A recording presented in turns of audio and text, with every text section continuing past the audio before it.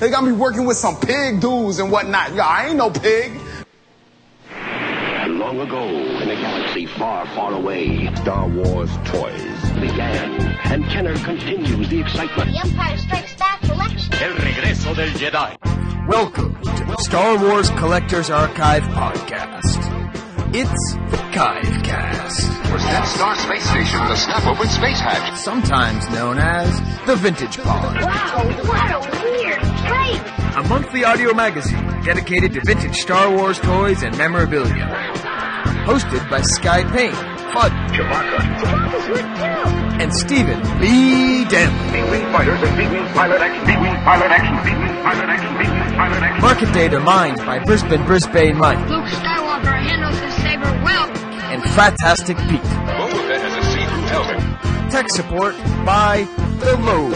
We start our 7th season and 4th year of the Chive Cast with an upbeat issue dedicated to the pig dude whatnot Ugnaught. We chat with Brian Stillman about his recently released documentary Plastic Galaxy and talk about body parts with Yehuda. This goes along with a general discussion of the status of prototype collecting. Skye unleashes extra poetry, and Steve's unloved item has 38% extra Steve-ness. We have most of our usual features, along with the new forum report by Trevor the Tweeter-Dooder on this month's Chive Cast. Wampa wampa, space freaks! Welcome to Chive Cast number 48. Yeah, it's the Ugnaught episode, Steve. Thrilling. I thought that too. I thought, this is, going to be a real struggle. But there are so many things about the Ugnaught to say and to think. I'm really surprised, Steve. Yeah, I mean, it's the fun thing about doing it this way is, you are forced to dig through the depths about all these figures, and you really can come up with a lot. So it always turns out to be much easier than I thought. Yeah, and actually, we're going to talk about this later. I don't even have a movie thought this month. Oh, man. Because I've added an extra poem. And hey, see, that I think that's a fair trade-off. If you sacrifice one for the other. Yeah, and I mean, trust me, everyone will think it's all worth it at the end. If it would have tipped the scales too far to the Skye side. But, I will say the sort of one figure thought I have, which is the Ugnaught the most clearly smiling Star Wars figure?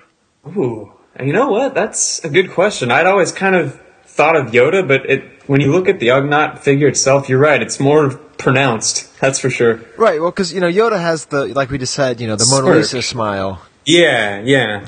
But, I mean, really, what a goofball the Ugnaught is. He's just so happy. Yeah, and, much happier than the real-life Ugnaughts. Exactly, yeah. And that's sort of the theme I wanted to go with, Steve. Okay. Was Happy 2014. Yeah, it works for me. Because it's January, and I don't know. I cut off my hair. I didn't do it, for locks of love. It has nothing to do with Chewbacca. I just got a haircut. Yep. My sister-in-law basically shanghaied me and took me to the salon and made me do it. And I'm trying to get out there a little bit, sort of not try to be so depressed and sad because 2013 was just. That was a rough one. Yeah, the French have a term for it. It's called Bérésine, which is a famous loss of Napoleon's army. And that's sort of what 2013 was. But 2014 just started happy as an Ugnaught. So I sort of want to I want to start off by saying, first of all, the Chive Cast is going to give back. Yes. So if you listen all the way to the feedback section, you will learn how you can maybe win a Star Tot, because I have sort of an idea for that. But, all right. but also, Steve, everyone was just so nice to me this Christmas. Yeah? Yeah, and let's start with you, Steve. So I got this package in the mail, and it's from Santa Barbara. And, this is my first Christmas where I'm not, with my now ex-wife. So I got sort of these gifts from other people, and I thought, instead of opening them, December 20th, whenever I get them, I'm going to bring them and open them up with my family. Yeah.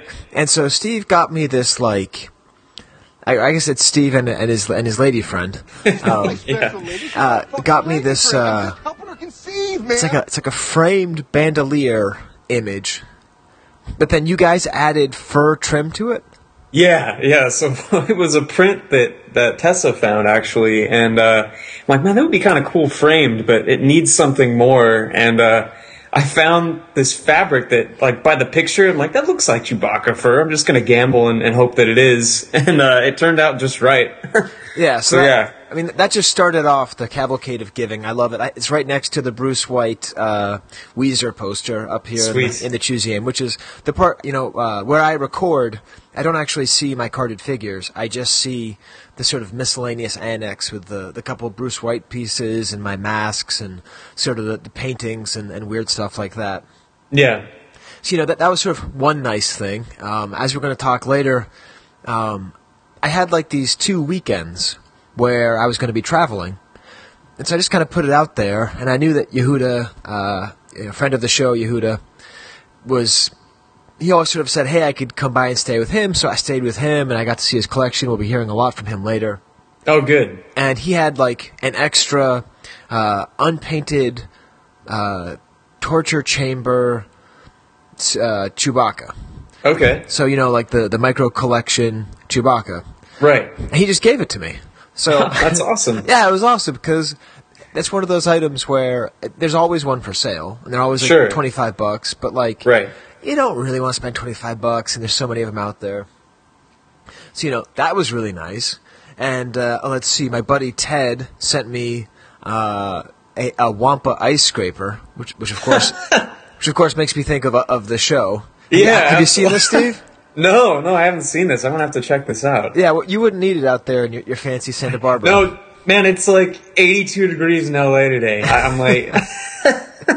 Yeah, so it's an ice scraper that has a cover of a Wampa arm on it. Awesome. So that was great. Let's see. Ron was really nice, and let me get like a QC sample of the Chewbacca bop bag. And now the sticker fell off. We're going to talk more about that later. But Okay. It's still just this totally awesome piece. And, one of my favorite things, is the bop bag. Yeah. My dad got me it's kind of a funny story, that's why I tell it, this like large Chewbacca they just came out with. It's like a plush, like 4-foot Chewbacca with a huge head. But he got really upset because according to the ad, it has all of Chewbacca's lines. Oh, so it's a talking thing. All right. He kept on pressing the button, expecting it to say more things. But he'd be like, did you save the receipt? I'm like, it's okay, Pa. This is pretty much all he says. No, it says it has all of his sayings. And, it's like the 3 or 4 ones you hear. Oh, man. And It's all sayings. Christmas, I like that. He went through the recycling trying to find the box to make sure that we didn't get the wrong kind. And then on top of all that, come home, and fellow Chewbacca collector Steve Renzi had sent me this awesome Dixie cup, Chewbacca Dixie cup. And he's been talking to me about getting it to me for years. Yeah. And it was just, a really nice way to come back home. Awesome. So, I know one of my New Year's resolutions was to actually treat hobby friends like friends. So that's part of the reason I wanted to really stay. I stayed with Ron a little bit with Yehuda, and what did I do for you, Steve? You actually called me up on the phone. That's right. I called you up on the phone. Randomly. Yeah, just randomly, just to talk. And I almost did that like 3 or 4 times. I almost called Chris Drogulias like 3 or 4 times. But then I realized I probably would have wound up asking him about the show, so I'm going to call him at some point after I've recorded this month's show. There you go. Yeah. When you talk to Chris Drogulias, you have to talk about the show. Yep. So anyways, that's just like a blast of positivity. Is it too much, Steve? No, man. I'd say the more the better. And it's all good. Now, how about you? Did you have any spectacular vintage or Star Wars-y Christmas gifts? Not so much vintage, but I got a nice Millennium Falcon bottle opener, which is hanging on the fridge. Let's see, what else? Oh, the other stuff was more just kind of practical, but good. A lot of Dodger stuff, so that was always good. Yeah. But yeah, no, I just feel refreshed in a lot of ways too with the new year. So it's good. I can't complain. Yeah, that's how I feel too. I feel like it's got to be a better year. Yeah, absolutely. So, wait, that sounds negative. Huh. Oh, awesome. So I guess pretty much you're the person who's going to be providing us with the movie or figure thought. Okay. Well, yeah, this kind of goes back it's one of those awesome moments where I found something months ago. I'm like, I have to save this for the show. And when we were back in Seattle in September, we went to that crazy toy stable store. And there was a lot of stuff in there that I wanted to take home, and I just kind of forced myself not to. But I came across this binder of production stills or whatever from Empire Strikes Back, and I found one of Ugnaughts talking with Princess Leia, and one of the Ugnaughts is carrying his vintage, like, lunch pail accessory thing, and I don't know if it's just me not looking hard enough, but I hadn't seen until then any picture of, like, an actual Ugnaught carrying that thing. I'm like, oh, that's awesome. Yeah. So that's where it comes from. But, so that, that's my movie/figure thought, I guess. Yeah, I mean, really, I think this is going to be a real exploration as to why the Ugnaught is great this month. Yeah, as it often is. But that is definitely the best accessory. A lunchbox? How I mean, I don't know that? what that is. I mean, that's what I assume it is. I mean, he's shaking her hand kind of awkwardly there. It's just a strange photo. Now, actually, there is one other, at least one other Star Wars figure who carries around food. Wait a minute. Hold on. Trivia here. Who carries around food? Who is it? It's Chewbacca. He keeps snacks in his, that's right. In his little bag thing. Okay. That's at least one of the things he keeps in there. Okay. He also has like a subway card, for the BART in San Francisco. Say like the Metro Rail or what? Yeah, a pack of Jimmy hats, And that's a great picture. See, you sent it to me, but I haven't actually seen the picture, so I just have to use my mind to imagine it. All right. That's really awesome. Should we hit the poetry corner before the flip the script? Yeah, that works for me. And it's funny when I when I asked you about what your thoughts were for this episode, you said, I'm working on it, but 3 words, Ugnaught Poetry Slam. Yes. That got me quite pumped up, I have to say. Well, because at some point we're going to do something with the Skye Coos. I'll give the Skye Coos, but then we'll have the bonus Poetry Slam. Okay. But the Skye Coos maybe not are up to my usual quality. We'll see. Maybe I'm underselling it. Who knows? Okay, so here it is for the figure. All right. Purple smock, blue smock, deep in the shadows of steam, beneath the machine.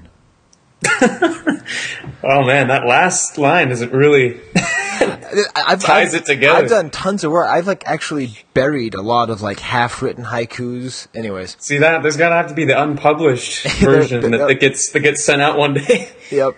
Now here's a haiku about the character that will then lead into the poetry slam. All right. The clouds form my bed, serve a salesman and bald mute. Gas forms my prison. So after I'd written that, Steve, I realized, a couple months ago, I wound up, I think I told you about this, I wound up being on a panel of black female MCs and poetry slammers. No, I never heard about this. Yeah. You could say I was out of place. Everything, literally, everything about it was what I was not. So I wound up seeing a lot of poetry slam sort of stuff and sort of a lot of poems. And a lot of poems are about, the nature of beauty and acceptance and rejection in society. So I've actually already recorded this because I don't think I'll be able to get through it with you listening. Probably not. That's probably a good call. So feel free to laugh or whatever because I'll probably just drop it in. But this is If I Were an Ugnaught at a Poetry Slam.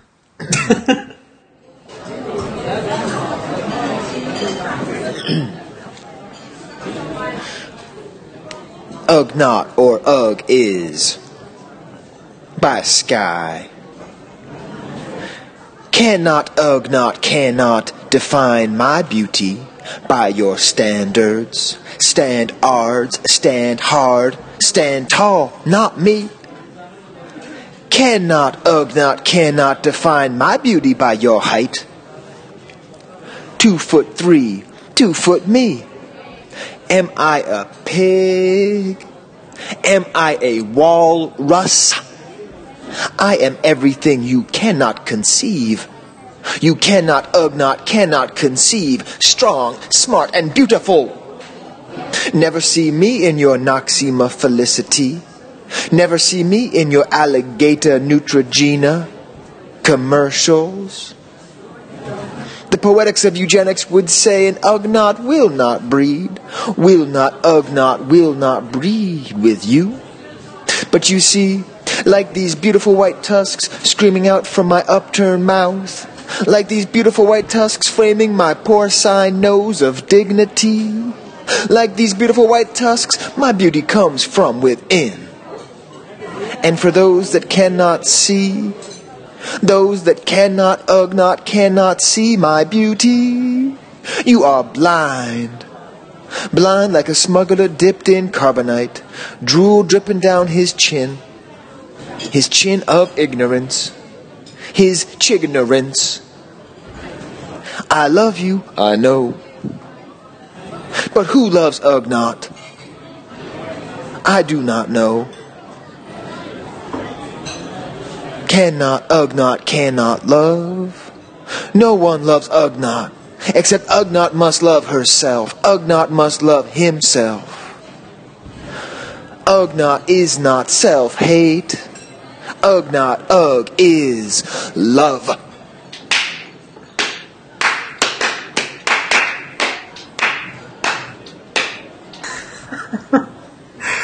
Oh man, so. my stomach is hurting. Oh man. So that was my poetry slam. Wow. I spent a long time working on the delivery. I was actually in my office yesterday. Fortunately, no one was around. I have to say, you got good soundproofing on your door? I was trying to figure out, how to get the walrus. So, yeah. Well done. Thank man. Take a drink of water after that one. Wow, yeah, I think you need to hydrate after that. So, what do you say, Steve? I think we can now flip the script, because we need to flip this whole thing around, because I might just do the whole thing in Poetry Slam Talk. You might, yeah. It's getting really, really hot in here. Flip the script. Flip the script. All right, so this month's little tidbit comes from the Annotated Screenplays, which is a great book if those out there haven't picked it up and read it. There's a lot of good stuff in there. But finding stuff specifically Ugnaught is a little bit tough, so I went with something that was Bespin related. And in a poetic sense, reminded me of Ugnaught, so we'll see what you think about this. I love poetry. I know, as we had just discovered. All right, so during early story conferences between Lucas and the original screenwriter Lee Brackett, for one, Cloud City or Bespin was called Kettlebray as the gas planet, and so I thought that was kind of odd. Is that someplace in the Bay Area? It might be. It might exist somewhere. That sounds like maybe a hodgepodge of two different things in the Bay Area. Yeah, I could see that being the case. It sounds like a street, take a left on Kettlebray and a right on Market. Exactly. Sorry. No, it's all right. But I think that works. Anyway, so it describes Cloud City pretty much as it is. But one of the weird things is the original idea was when Han, Leia, and Chewie and 3PO get there, they are attacked by something called the Ugnaughts, which are aliens that live in the center of the fog. And it doesn't really explain how they get out of this, but they get picked up by a cloud car patrol and taken to Bespin. But I just love Attack of the Ugnaughts, which rhymes with Ugnaught. Yeah, that must be the ultimate, because basically Ugnaughts are just ugly Ugnaughts. Yeah. Right? Yeah.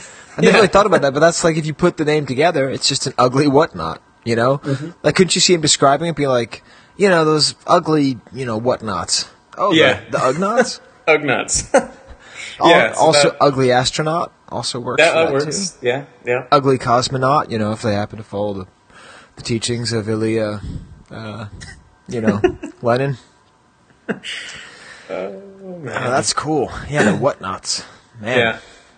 All right. Well, then I think we have some news to get to, Steve. Oh yeah, this is going to be polyvocal, but it's not going to be a guest thing. It's going to be just two wicked positive guys Right, Steve? That's right. That's right. The UGG is.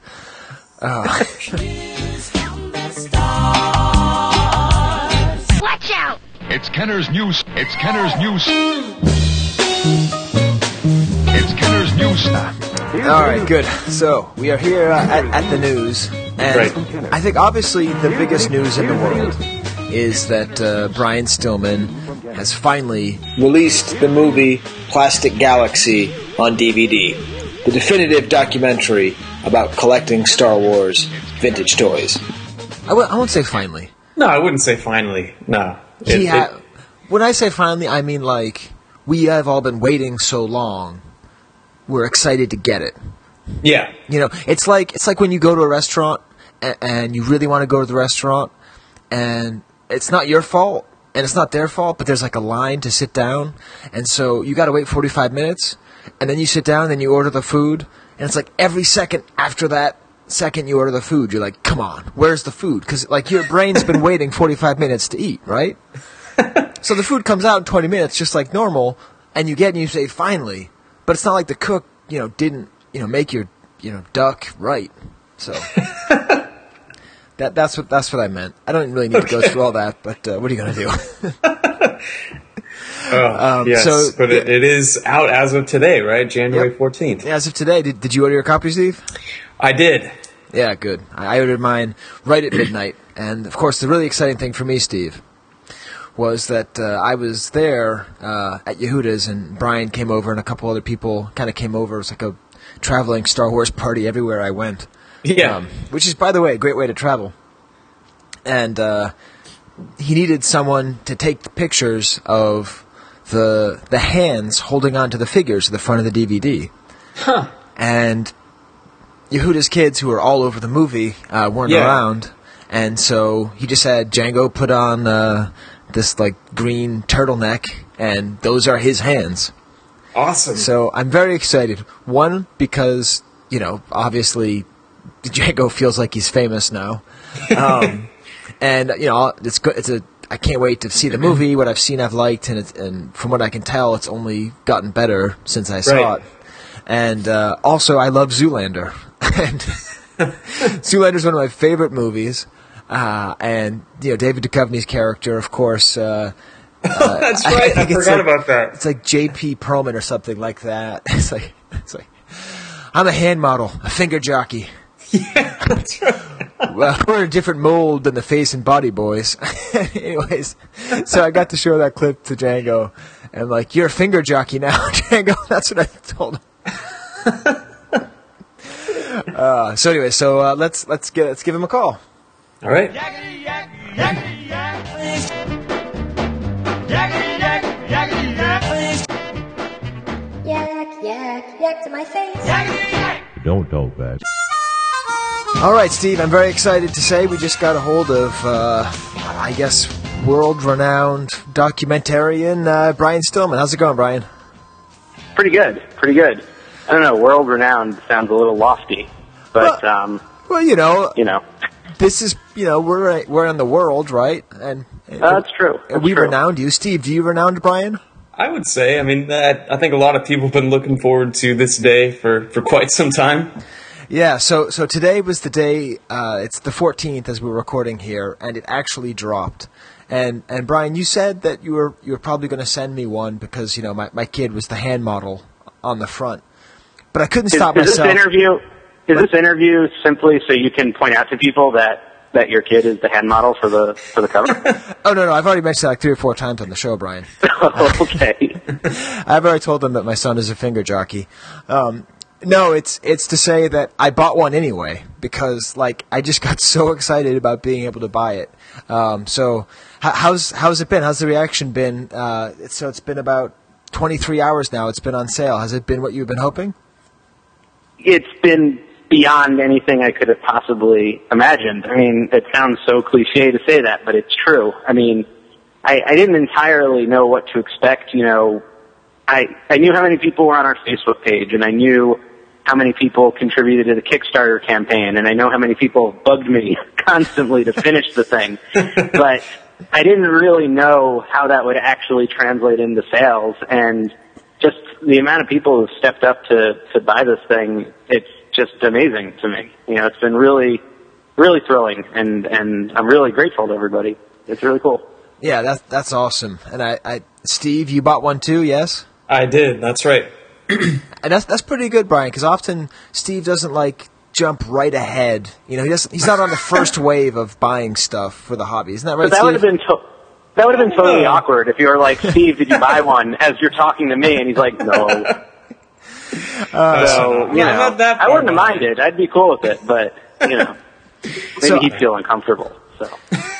So, see, I think last time I talked to you, you were going off to do an interview. I haven't had a chance to listen to the interview. What was the hardest question to answer that someone else has asked you about the documentary?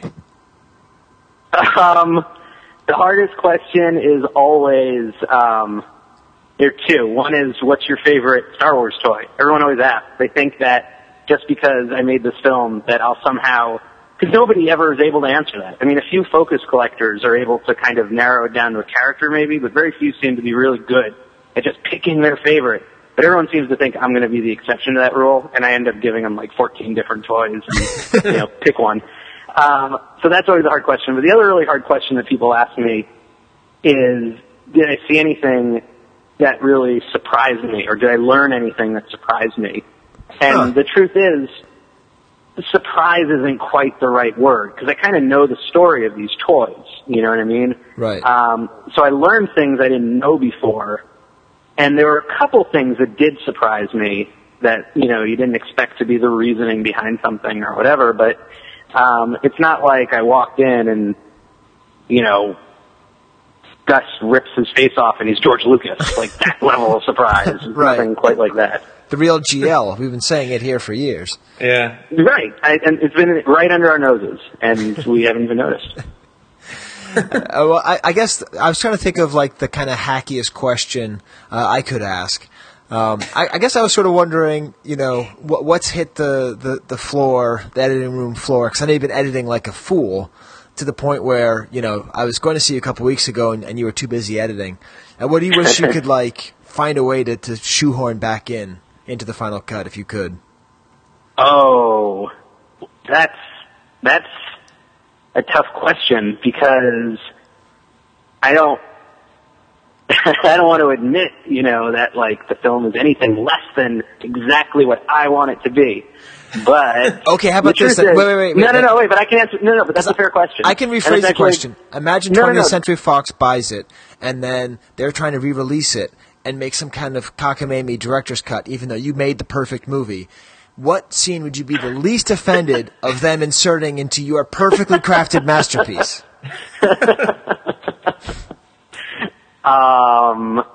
Yeah. So anyway, I will back up and say there are, of course, things that I cut that I wish I didn't have to, because I thought they were really cool. One of the things that did not make it into the film that I would have liked to have put in there, but it does not mean that it is gone forever, is something on bootlegs. I did interviews with Joe Iglesias and Stephen Weimer, and they're both great bootleg collectors. They've got amazing stuff, and they really know the history of these toys, and they have a lot to say. And I found it didn't really fit with the narrative of these toys. I mean, when you're talking about the history of Star Wars toys, the bootlegs are really fascinating, but they're not part of the reason these toys are so huge. They're not part of the reason people have these fond memories, with exceptions of the people who grew up with the bootlegs, of course. Right.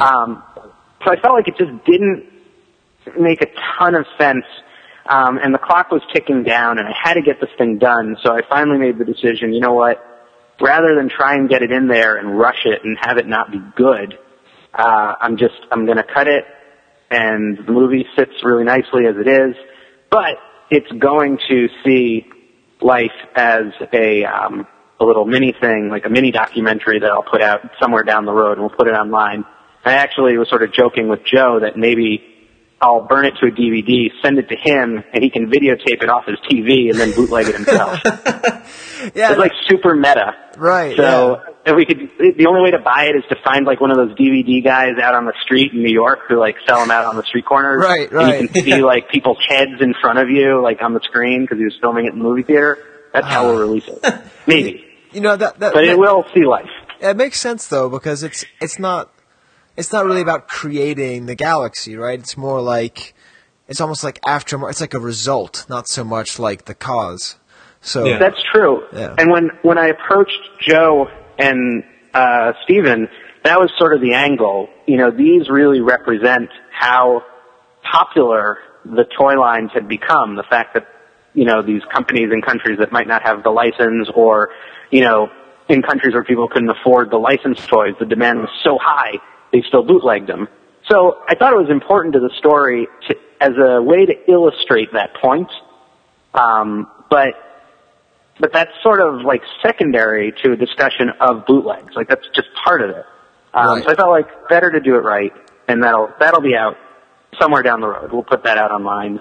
I definitely don't want to piss off Joe, quite frankly. Anyone right. who's met him knows that it is in my best interest to make sure that thing gets out there.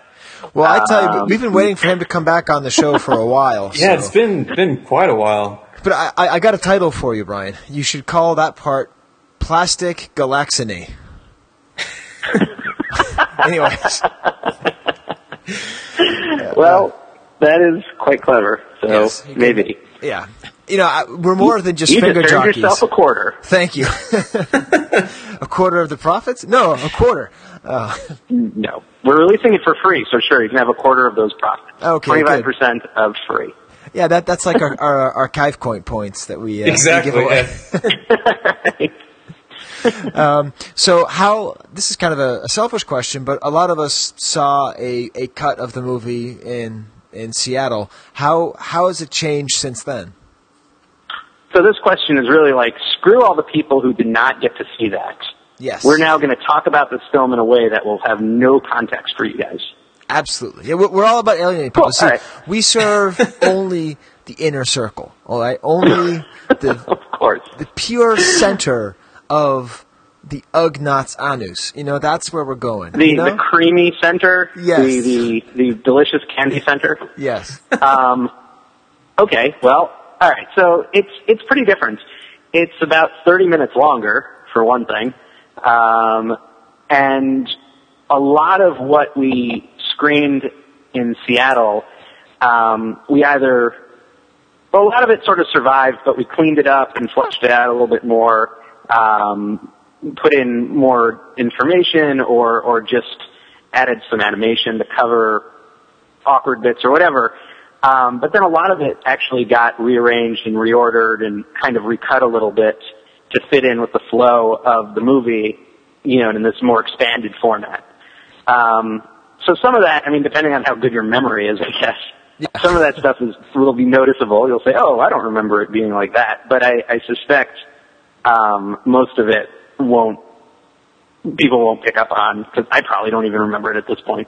But the most significant difference is it's just longer. The Seattle cut was about 40 minutes, and now we're at about 70. Right, 70 minutes, and then, so I imagine you're talking to a lot of different distribution means, right? Like you're trying to figure out how to get it distributed online and maybe even television down the line. No, we figured all that out. Oh, yeah? We've got all that figured out, yeah. Oh, that's good. Right now, the film is being sold directly through our website. That's just for kind of the first wave, because we realized there'd be some time involved from when the DVDs were manufactured to getting them to Amazon, to set up an Amazon store, and getting them to our brick-and-mortar distributor. So we decided, okay, this first batch will just sell directly, because we want to get it into people's hands as quickly as possible. After that, because I'm going to be sick of mailing out hundreds of DVDs. Yes. I'm already sick of it. We're going to switch the online sales to Amazon. So it'll be very easy. And in fact, you'll still be able to go to the website and click on the big button that we have, and it'll just redirect you to Amazon. Right. And then brick and mortar we've got in place. I just spoke to our distributor today, and he'll be getting a whole bunch of them, hopefully, into stores if the stores want them. So now, we pretty much got that covered. Now, could you do me a favor? Like that. We're not professional at all, but because what we really need, Brian, is the closest store to my house that will have the DVD, so I could take my son and his friends to go see my son's hands in a store. So I don't care if it's Toronto. I'll drive 3 hours to get there. But look, here's what you do. Okay. You find out what store is most likely to carry this DVD. Okay. And you tell me. Okay. And I will tell my distributor to contact that store and say, do you want to buy some of these DVDs?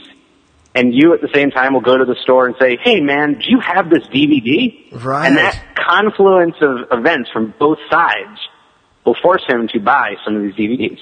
Awesome. Then you'll have to take your son back and, right. Everyone's happy. And everyone, tangible proof he's a finger jockey. Wow, yeah. That's awesome. So, but I am serious. I will say this, and for anyone listening to this, if you think there's a store near you that should carry it, whether it's a comic book store or a toy store, or I'd say video store, but they don't exist anymore. Yeah, those are rare. Any sort of place that might carry these things that doesn't have it that you think should, email me through the Plastic Galaxy website, plasticgalaxymovie.com, and let me know. And I'll tell my distributor and have him, tell me where the store is, let me know where it is, and I'll have him contact them. Yeah. Because he's got a pretty big network of stores, but, who knows? And I think that's a really good idea, too, because part of why I'm so excited about the movie, I think when we talked about it a couple years ago, I said I was so happy because it seemed like something... years ago. That sounds so sad. It's not sad. Hey, Brian, where do you hear the whole metaphor I came up with about waiting for your movie? Go on. It's really good. But it's not really good. Steve, how good is my metaphor? It's definitely a Skye metaphor. Oh, thanks. No, but as far as requesting, don't think obviously if you're listening to the show, you've probably already pre-ordered it or whatever, got it through the website. But sort of imagine if there was an equivalent of this for, I don't know, something you don't collect, like G.I. Joe or Teenage Mutant Ninja Turtle toys. Just imagine that existed. Where would you be? Would you take it down off the shelf to go, oh, that's kind of cool. I didn't know there's a documentary about collecting G.I. Joe. If you ever can think of a place where you would take that down and look at it, try to get Brian's movie there because it lends more credibility to our hobby. It makes our hobby bigger, and I think it has a real positive impact or a chance of a positive impact. So yeah, Brian, I think what I was hoping. My feeling was this is obviously for collectors, people who are into this stuff. I wanted them to enjoy it, but the hope is also that people who are like, oh yeah, I have fond memories of Star Wars toys. Yeah, I'll pick this up and check it out. They're not collectors, they're not hardcore into it, but there's some nostalgia there. And I think the hope is that by watching it, they'll get a better understanding for this hobby, and they'll be like, okay, they might not start collecting, but they'll sort of like you say, it reflects positively on the hobby as a whole, so they understand that there's something bigger than these toys. There's this community out there. Right. Whether this will have that effect, who knows? But I hope that it's more than just telling you a little story about these toys. I hope it has a little bit more impact. Yeah. I can sound just a wee bit pretentious. No. About it. Well, here I'll help you sound more pretentious. I would say please. It's going to have that impact. It's just a question of the magnitude of that impact. There'll be at least 100 people who see the movie who have that feeling. But whether or not that could be 10,000 or more than that, depending, because there's a chance that you'd get it on TV at some point too, right?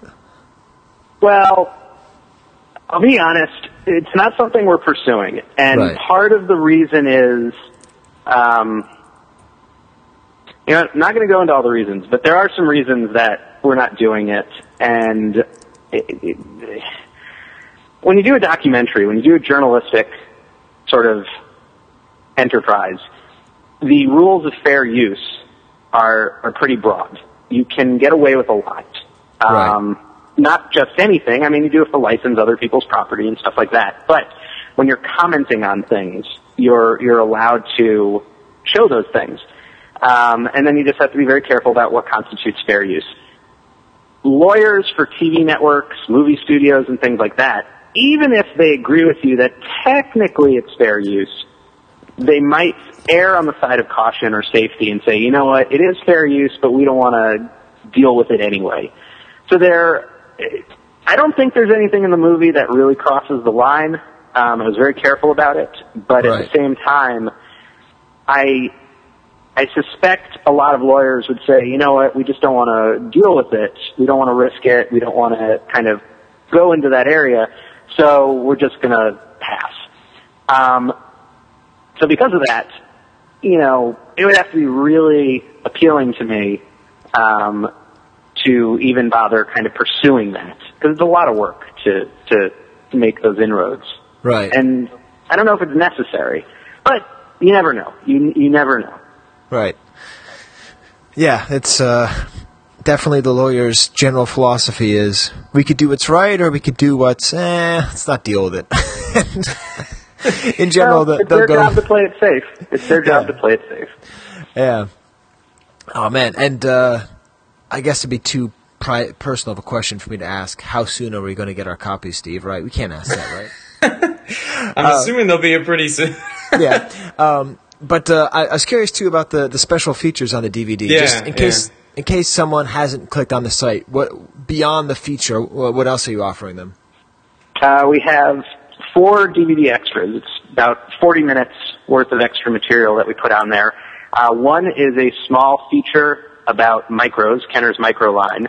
It's called Tiny Toys Giant Disaster, which is a little melodramatic, I know, but I couldn't resist.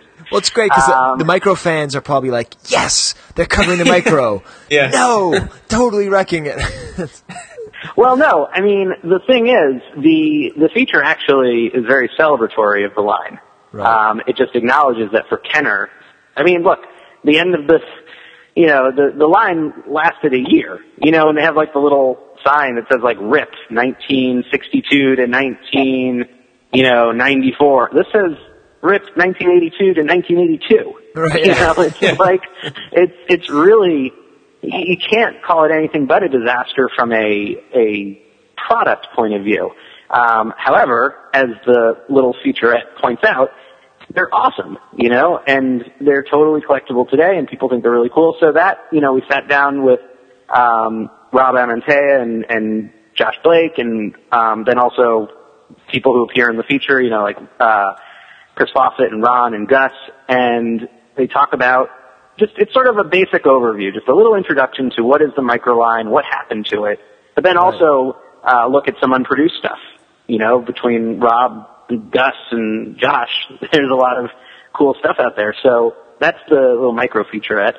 And then we did something on prototypes, which, you know, basically talks about why people collect prototypes, why they're out there, why they survived. But mostly it exists so we could show off all these cool prototypes that we had photos of and video of. And all the kind of narrative surrounding it was just because I was like, well, you know, we got to put something in there. But basically, it's a reason to use your pause button. Yeah. Check out all this cool stuff. I get the feeling I may wind up watching that before the feature. You know, and that's fine. That's totally cool. It's almost like porn. It's toy porn. Right. The plot that runs through it is there, and I suppose it has a beginning, a middle, and an end, and an arc. But it's really incidental to the visuals. Right. Like, you know, that's not probably why you're watching it. You're watching it because all this cool stuff. So there's like a pizza boy who shows up with a hard copy. Is this your hard copy? Here's your hard copy. Exactly. Anyway, I hope this isn't a family show. Yeah, it's both. And then the 2 other features, we put the video that we made for Celebration last year, Know Your Toy Lightsaber, we put that on because we had the space and we're quite proud of it, and we figured we might as well collect it all into one place. And then the last thing was really just a thing we threw on there at the last second because I thought it was neat. I'd asked Steve Sansweet how he got into, you know, collecting Star Wars toys. I mean, he's got the biggest collection in the world, and just where'd that come from? And he had given me this kind of great 5-minute answer. It had a perfect little beginning, middle, and end. And I thought, that's really cool. And I couldn't work it into the movie. It just didn't make any sense within the context of the film. And I was like, you know what? I'm just going to put it in the extras. And, I barely covered it with B-roll. It's just him sort of telling this sort of neat little story that, A, is kind of cool, because okay, now I know how Steve got into all these toys. Great. And B, I thought there's actually kind of a little lesson in it for collecting in general, sort of a way to approach the idea of collecting and the thought process of collecting, that is kind of a good little lesson. So it's on there. It's probably the roughest of all the extras. I really was like, okay, I got no juice left, but this thing has to make it on here. So I'm going to color correct it. Good enough. Go. So those are the 4 extras, and I think they're all pretty fun. And they're things that, I wanted to originally put in the movie, didn't make a lot of sense, or they were overflow. We just had so much stuff. Right. But I didn't want them to vanish. So. Yeah, that seems like a really good selection, because it seems like they're quick hits, but also maybe like the micros kind of an invitation for someone who might have watched the rest of it, maybe if they aren't already into collecting, kind of seeing how collecting one area would go, and prototype shows the further stuff, and everyone's heard this. Quick. The prototype thing is nearly 20 minutes long. I mean, it's a lot of porn. Yeah, we had a lot of photos, and people talking about it. So we were just like, let's just keep putting this stuff in until we run out. So right, it's hey, it's a family show. Okay, oh, I get it. Okay, I see what you're saying. Oh, yeah. Wow. Anyway, moving on. Oh man, I'm the most excited I've been to see this movie. I am right now, and I don't know, Steve. Do you think there's still someone listening who hasn't ordered it yet? I hope not. Yeah, I mean, we don't actually do official commercials, Brian. So this is probably about as close as we get. I guess it's more of a plug than a commercial. Well, I appreciate it, man. I really do. Yeah. And you're furthering your son's career. Exactly. That's right. Yeah, he's really on the right path now. Yeah, it is. If you could have seen his smile today when he saw the picture, I showed it on the phone, and he held it up, and he had this grin on his face, like he just won the Olympics or something. He's just like, his sister was all like, "Is he famous now? Is he famous?" I'm like, sort of. When you're done, you'll make sure he is, just telling everybody. Yeah, so. Exactly. And it starts him on a good career path, and it's a good way for you to ease yourself into the pool of parental exploitation of their children. You know what I mean? Because you don't want to just dive in with like a major Hollywood motion picture. Because then, what if you let an opportunity to work your child to the bone pass? What if you don't recognize a place where you could let them go without food or school or other necessities so you could further your own end? But this way you can kind of learn the ropes. Yep.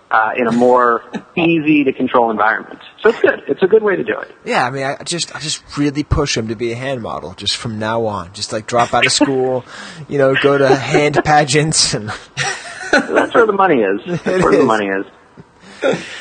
Awesome. Man. My memory of our show is so bad. We did all the lightning round stuff with him last time, right, Steve? I believe we did. Yeah. Yeah, because I remember we talked a lot about robot stuff, and I have sort of vague memories of everything, but it's kind of in a haze.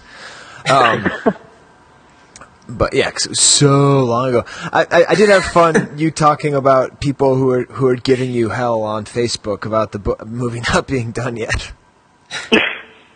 Well, I don't. You know what? Whatever. It's not. I got nothing to say to that. You know what? People are excited about the movie, and I'm glad they are. That's good, yeah. How's that for my diplomatic answer? That's a very diplomatic answer. Because every once in a while we'll get the "Where the hell's the podcast?" And I'll be like, 1 second, let me just, when your payment comes in, I'll make sure to get it out to you. But that's what's great is, with all the books that everyone's waiting for, honestly, lose no time at all. No, this is... Yeah, awesome. Well, I don't know, Steve, if you have other questions while you've been kind of sitting there listening. Oh, wait. Steve, do you have anything to contribute? See, that's the penultimate question. I was going to ask you about the extras, but I think you covered it pretty well. I think everyone wants to know. Yeah, no, I'm giving you the crickets, I guess. All right. That means you're Skye's conscience. Right. That's a really rough job to have, man. Yeah. It is. But I hope you get hazard pay for it. It's better than being my subconscious. That's really that's true. Awesome, Brian. Well, good luck and happy sales, and everyone just go out and buy the movie, and it'll be fun to see you at the conventions and everything, and know that you don't have this stress. Do you know what's the next thing that actually needs to be released, Brian? What? It is my haircut video. So, Brian... That one's not my fault. I gave you the footage. Yeah, it is absolutely my fault. But, Brian... Wasn't that for a charity? It was for how many charity. people are suffering because you're not raising money? I know. So, the Peter Mayhew cutting my hair, it took a while to get the footage from Brian because it was like a compatibility thing. And then I finally got it, and Lobart helped me convert it to something I could use. But just seeing how nervous I was... I couldn't handle it with my ego just being where it is right now, which is not in a particularly good place. 2014, I'll do it. But just seeing how nervous I was. Do you know any editors that you could just give it to, and like people who know how to use editing software who can just cut it for you? I know a couple people, and I hinted at it enough, and they didn't bite. I'd be like, geez, if I did that with Lobart, I'm like, I just have such a hard time watching myself. But, he's pretty busy. I'll do it. I'll confirm. It just turns out that I blink a lot when I get nervous, which I guess everybody knows but me, but I don't know because I don't see myself. From the perspective of the person shooting it, I thought you looked fine, and I think it was a pretty cool moment. And for a Chewie collector, I feel like you need to, this is it. Yes. Having Chewbacca cut your hair is at least the second best thing that could happen. Second only to you shaving Chewbacca. You know what I mean? So, and since that's not likely to happen, yes, this is you collect it. It's true. It's true. So, thank you, Brian. I'm going to do it. 2014. I'm going to get it out there. That's my goal. Because if you can get the movie out there, I can get the movie that you filmed out there. This whole time you're saying, well, you know what? At least, as late as this might be, at least it's not Brian's movie. That's not out yet either. But once I get the movie out, now you've lost, the final excuse. Right, yeah. So. Awesome. Well, maybe we'll talk to you again when that comes out. But it'll be great to see you at the next convention. I'm sure you'll still be taking pictures, but you won't have that sense of, having to know everything and portray everything. Well, that's the best part. My wife asked me a couple days ago, she's like, it was Saturday or something. She's like, had to go out and do some stuff. And she said, what are you doing today? I said, I need to go work on oh, wait, I don't. I'm done. And it's totally weird to go through my day and not have to think about working. I'm still thinking about the movie, of course, but not have to think about working on it. Right. And is weird. It's just strange to have this kind of whole chunk of my brain free again. Yeah. And I look forward to not doing anything with that chunk of brain for as long as possible. Yeah. So. Awesome. Until you release Plastic Alaxony. Right. You could travel all over the world. Okay, I'll stop now. All right, cool, Brian. Well, get back to watching your sales, and we'll talk to you soon. Yeah, thanks a lot for having me, guys. All right. Thanks. Yep. Bye.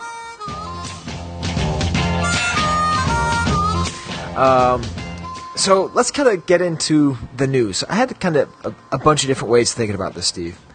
Yeah.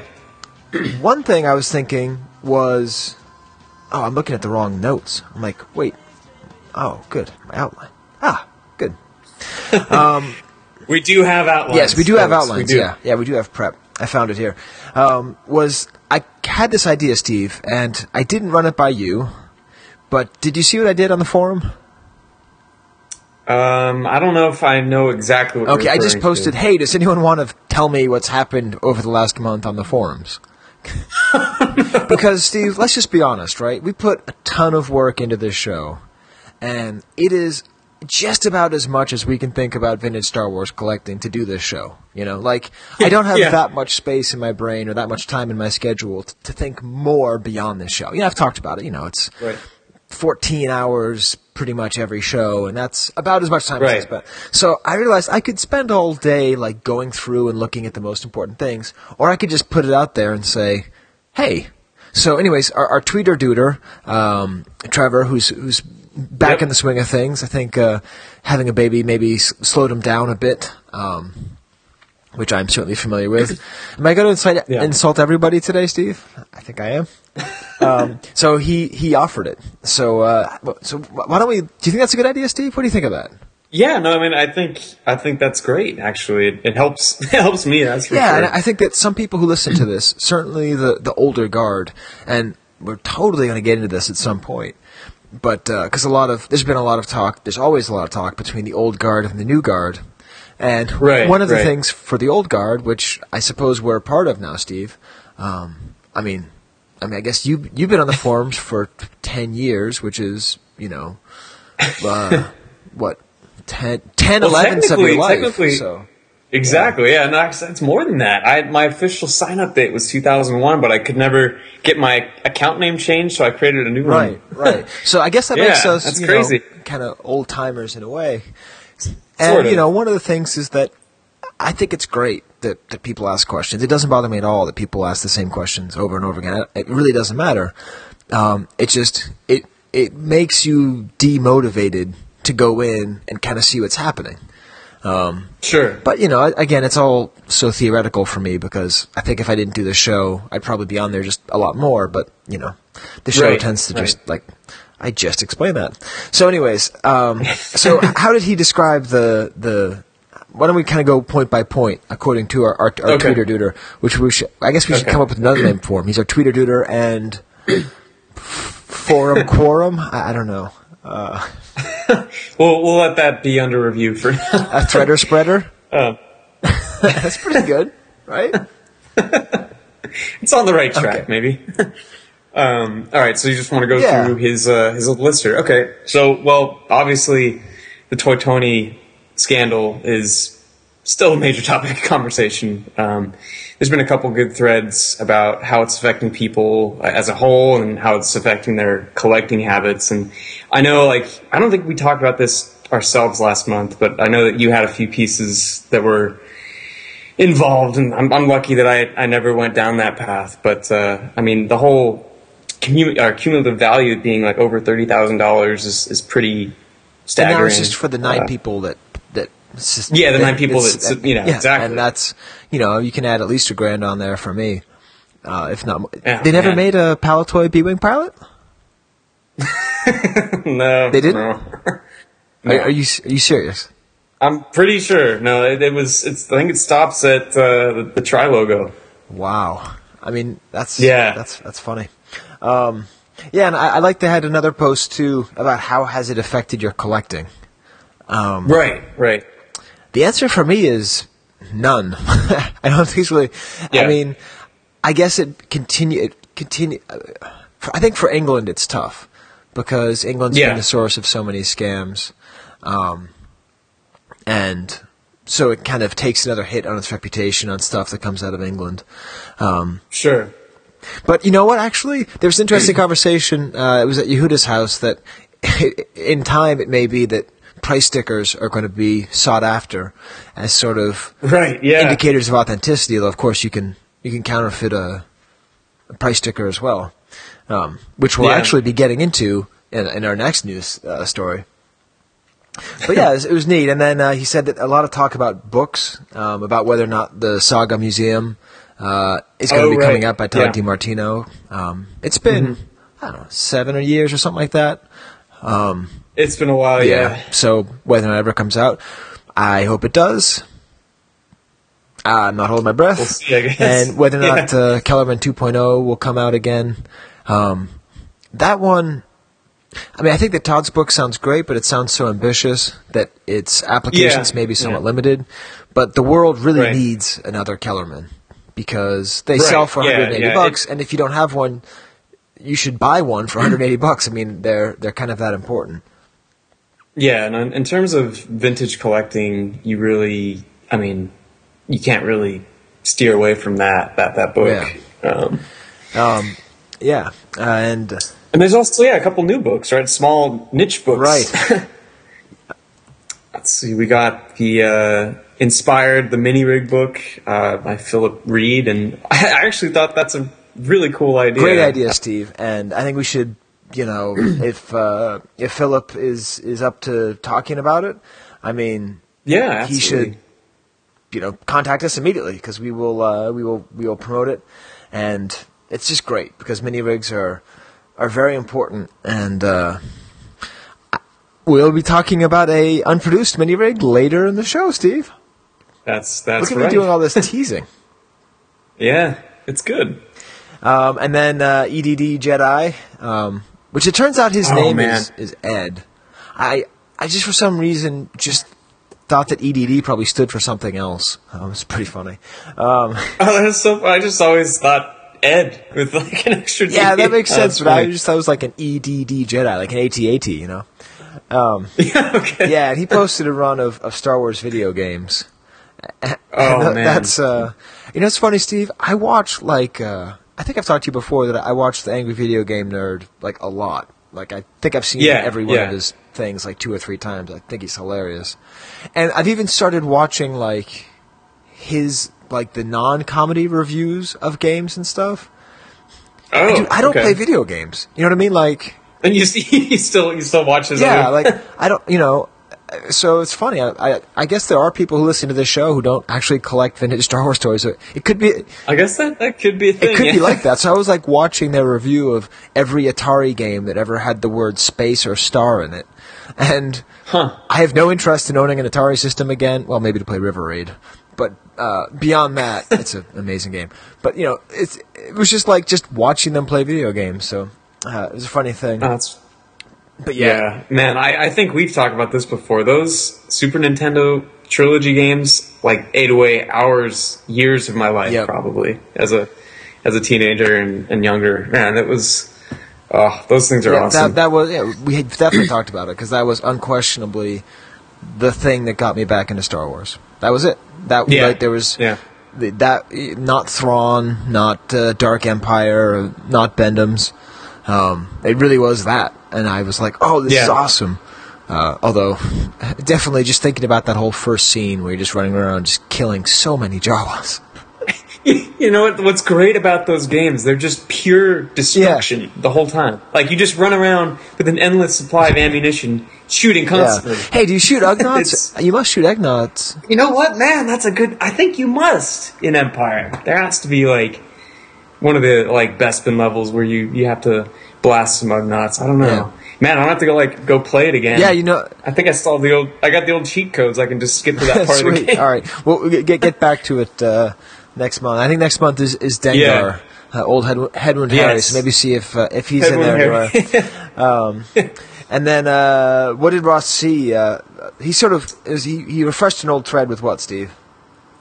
Oh man, so Ross, it's funny. When Martin was talking about having a true Yoda collector on last month, we should have had Ross. I don't know why it just didn't connect for me, but Ross has an insane Yoda collection, and he posted some stuff a little over a year ago. Some cool Top Toys stuff, hard copies and molds for Play-Doh and stuff. But what he posted just recently was a hard copy for the Dagobah playset Tree Stump, and also what was it a Spanish Yoda? Yeah, that was... two just, gems. Oh, my God. Yeah, so that's a really cool... okay, so, once again, I don't know if I actually did email him. I meant to email him to say that, basically, at some point, we're going to have everybody we were supposed to interview but didn't show. So that'll have Alex from FX7. Yeah. It'll have a couple of the Yoda guys. Just...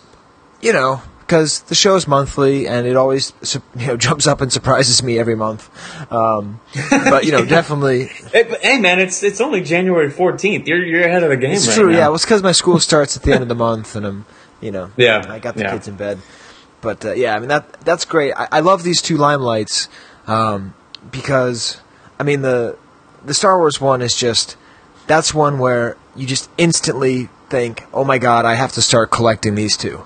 You know, like when you see his lineup of 6 different Super Star Wars for Super Nintendo, and you're just like, wait, what's the difference? Oh, I see. Ooh, the JVC's over there. Oh, the JVC's down there. Okay, I gotta figure this out. It opens up the floodgates. Whereas Ross's is like, wow, that is perfect. Like, just you can see the work, the dedication, the time. It's nothing like kind of like new. It's like if I were a Yoda collector, I would be really happy to be him with those pieces. And you can see a really good close up of the Emily, the name. That's right. Yeah. So I think Chris Juglius talked about that a couple months ago or something. Yeah. I don't know, Steve. We got to think about what we're going to do for our 50th show too, because. That's true. It's 48. Apparently, we got some feedback. Are we going to talk about that later? Where there was we made direct reference to Toy Tony in an early episode. Yes. Have you listened to that? What do you think, Steve? Oh my God! It is. I have not listened to it. What did we say? You just have to. You know, when you get there, you just need to go back and find it because it is it's hilarious. What episode? It's episode 14, and it's at 1 hour and 11 minutes in, and it's during the Market Watch, and it just, I was just shaking my head listening to it. Maybe I'll, you know what I'll do, Steve? I will somehow manage to find a way to insert that into the show that would be good. Now. All right. Okay, so for some reason, every single time I tried to download that and put it onto the show, it just crashed my computer. So I guess someone does not want you listening to Chive Cast number 14, Cinnabon Leia. But you can go back and listen if you want to hear me give a long, unofficial advertisement for Toy Tony.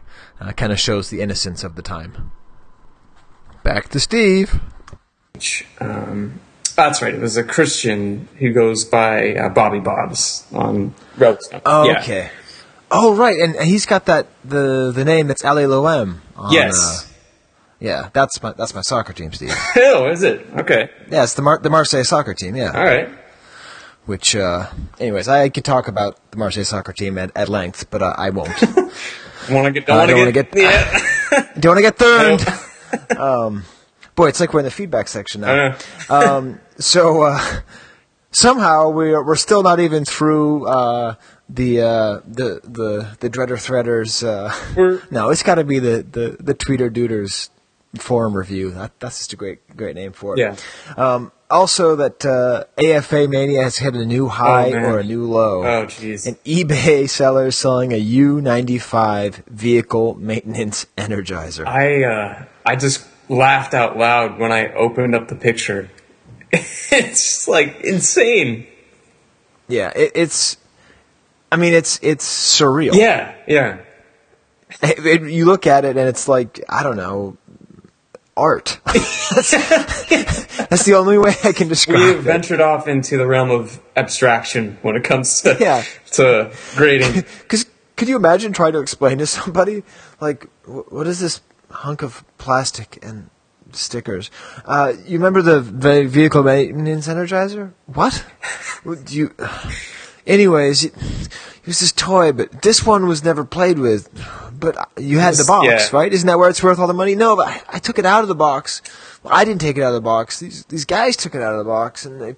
I'm just thinking. Anyways, it looks like it should be in the British Museum. Yeah, it's beautiful, and the great thing is, I have a pretty good vehicle maintenance energizer collection. You do, yeah. And I would have to sell every single item in order to buy this. Yeah. So that's neat. I like the thread about it because it kind of gets up in arms. But yeah, as it usually does. Yeah. There are a lot of sealed Return of the Jedi vehicle maintenance energizers out there. So in the event that you like U-graded stuff, don't buy it. You can just make one yourself because you can buy a sealed C10 vehicle maintenance energizer for $30. At least I could at one point. Yeah. So thank you, Trevor Dooder, for your review of the forums. Yeah. I don't know if that'll be a regular feature or not. So, we used to do that for Imperial Gunnery, but maybe things died down there a bit, or... I'm not sure. I think it's more due to our general lack of connectivity with the forums in general.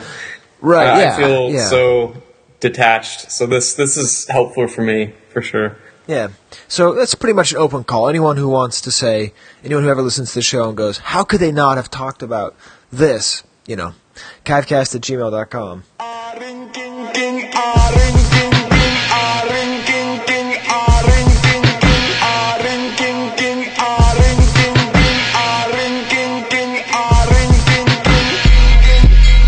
So, this isn't quite a story time, Steve, but it's speaking of back of when before the wonderful times, before the Chive Cast. Yes. Back when I used to spend, dude, I spent like all my time on Rebel Scum. That was like all I did. That was like my number one website all the time, just scouring the forums.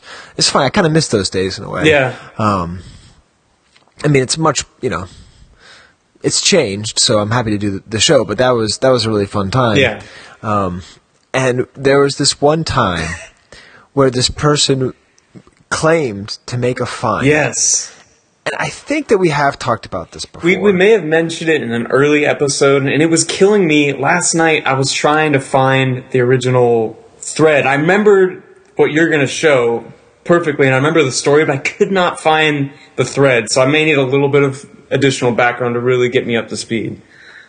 Okay, well, basically, it was just some guy said, I found vintage figures on the pegs. Right. I was able to find some, and his whole story was that he was, at, a burger place, or, getting gas. I remember, a gas station being involved, but I don't know if that's true or not. I think maybe that might be a different story, Okay. 'cause I'm actually pretty sure this was, he made the claim, I think he made the claim that it was at a burger place.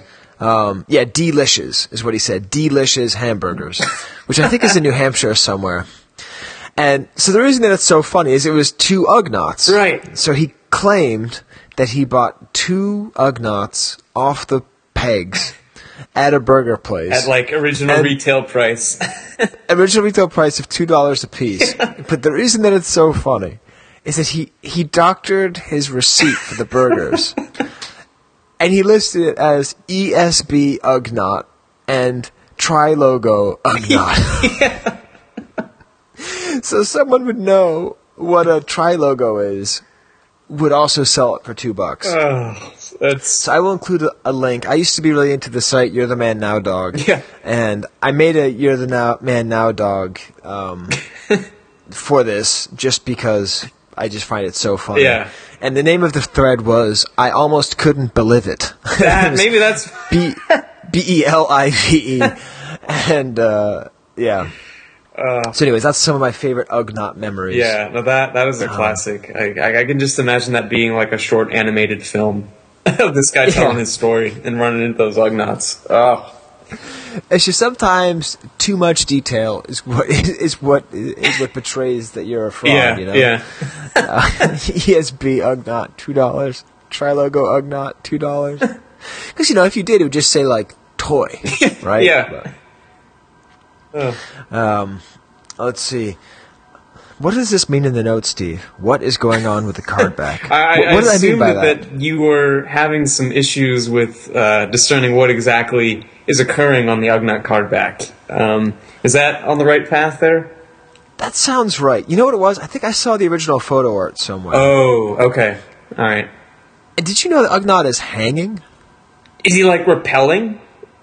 Yeah, he's repelling. If you look at the actual photo art. I don't know if I've actually seen the original photo art for him. Yeah, it's, let's see. Well, imagine if I look up photo art Ugnaught and if it comes up. Okay. That would just be so... Oh, wouldn't that be nice? I did. It did. It was the first thing that showed up. He's his legs are tucked under that weird thing. Okay, you're going to look it up now too? Yeah, it's on Star Wars Proof Cards. A pretty good site. So there it is. Okay. He's hanging on. His little legs are underneath. Oh yeah, he's totally Is that like the freeze chamber, and he's like rappelling down the side or something? It seems that just there's something about those lines, which I don't know how well you know the Guggenheim Museum in New York. I haven't been there, but it's got kind of like a Godzilla thing, okay, where like Godzilla climbs up the Empire State Building. Well, if you can kind of imagine like the Ugnaught like climbing up the side of the Guggenheim. It's actually, and I gotta admit, I just came up with this right now, but I'm falling in love with it. That's what I think it is. That's how I now see the card back. Okay. He's like this giant, because there's like the three lines are just bursting out. Yeah. And it's almost like overly dynamic. Because you think about the rest of the Bespin art. It's true. And it's Lando's standing there, the guards just stand there. Yeah. In the beginning, at least, Luke was just walking there. Right. The Cloud Car pilot, forget it. I mean, you can't even see him. But here you have, this Ugnaught, and he's like hanging off the side, and he's got his weird Ben Franklin hair. Yep, yeah. It's very dynamic. You're right, man. Yeah, like shoots out at you. Wow. I'm starting to love the Ugnaught. I can't wait to get to the... So much effort for the Ugnaught. This is great.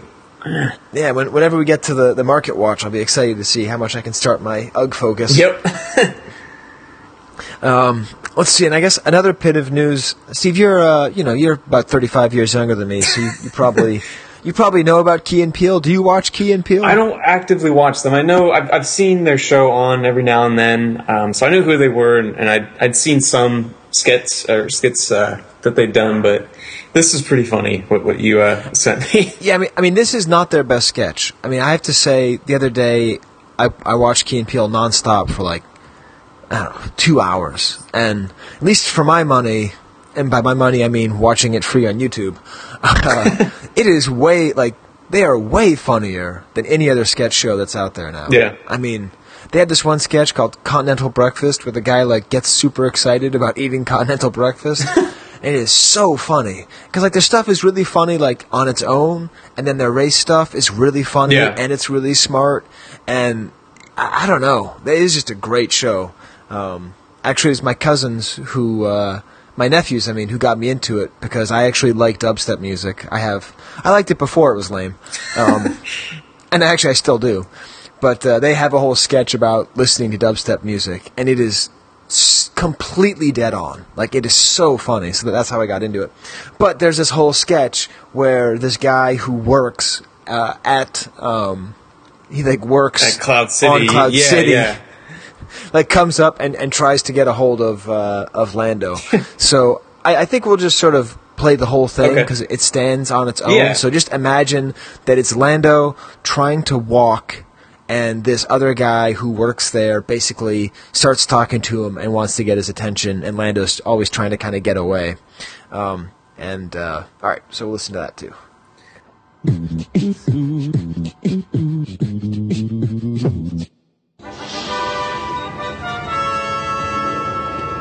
Lando, what? Oh, snap. Yo, Lando Calrissian. Oh, hi. Yeah, that's me. Dude, Lando. Yo, you straight up running Cloud City right now, dog. That's you, man. You out there just swoosh. Well, I do my best. Zeef, man. Zeef, how do? Big fan. Well, Zeef, it's real nice to make your acquaintance. Straight up, dog. Straight up, man. You an inspiration to all of us, man. You the reason I'm out here in Cloud City, dog, man. I ain't joking, man. Nice. But yo, ideally, though. Yeah. Ideally, on an ideal situation, I would be doing like what you doing. I'll be up there in the high chambers of Cloud City, dog. Well, Zeef, it's nice to meet you. Yo, right on, man. Because they got me in the carbonite room right now, son. That's bullshit, right? They got me working with some pig dudes and whatnot. Yo, I ain't no pig, And you ever notice, man, there ain't a lot of brothers out here, man, in space, right? It's like they're trying to keep us down, man. I don't think that it's the policy. I just think it's really, really difficult to get to this level. You've got to understand the politics of the Empire, and at the same time, all the motivations of the Rebel Alliance. All that, man, all that. all that. But ideally, though, man, what I'm talking about is like me and you. We should like do something together, though, man. Because if you think about it, yo, when I was younger, man, I used to fly those land speeders all the time. My friends was like, man, you should be piloting one of the X-Wings, right? And so that's like disappointing, man. Because I got here and they just had me like cleaning up the R2 units after the X-Wings come in. Zeef, I gotta go. You should probably... Man, I'm saying, man, how do we contact one another? Because that's the most important thing, that we contact one another. Because, yo, look, man, ideally, though, I would get to fly somehow like the Millennium Falcon. Like, that would be cool. And, yo, let me get you my I got my card in here somewhere. Man, I'm just trying to find this pocket right here. Sometimes these suits, they don't got no pocket. Well, you know what, Zeef? Just give your information to Lobot here and we'll be in touch. Lobot? Man, I see how it is. I gotta talk to your mandroid right now, man. F you, little white ass hair. Why you wearing a cape though? Huh? Where you going? The ice planet Hawk? Outrageous. And there's no real reason to play that, Steve, except that he said, the pig dudes, which... Yeah, the pig dudes reference just... Am I a pig? Am I a walrus? Okay. Oh boy, Steve. You see what's next on the outline? I do. Oh man, it's a long discussion of body parts. Yes. Steve, when an Ugnaught loves another Ugnaught very much. So, this is kind of a theoretical discussion, Steve. Okay. So I got to basically spend 2 weekends with 2 different collectors, with Yehuda and Ron Salvatore. Right. Yehuda doesn't have a sound effect yet. Maybe I could get like an "It's Alive" sound effect. That would be perfect, actually, yeah. Anyways, so I was trying to figure out how to frame this conversation. But essentially the conversations were very different. So Yehuda collects body parts. Right? Like, he's really into 3D pre-production materials, particularly into hard copies and particularly into first shots. Right. So I kind of got into this whole idea because he has a hard copy Ugnaught head. Okay. So just to give everyone kind of a taste of what it was like, why don't we step in with Yehuda talking about his Ugnaught head. Okay. Okay, so I'm in Yehuda's Chamber of Horrors, as I call his collection. It's got all these, prototype body parts, which is what he collects. And we've just taken a look at the Ugnaught piece, which may be our nugget from the archive. I guess it may not be on the archives. It could just be a nugget from Yehuda's weird collection.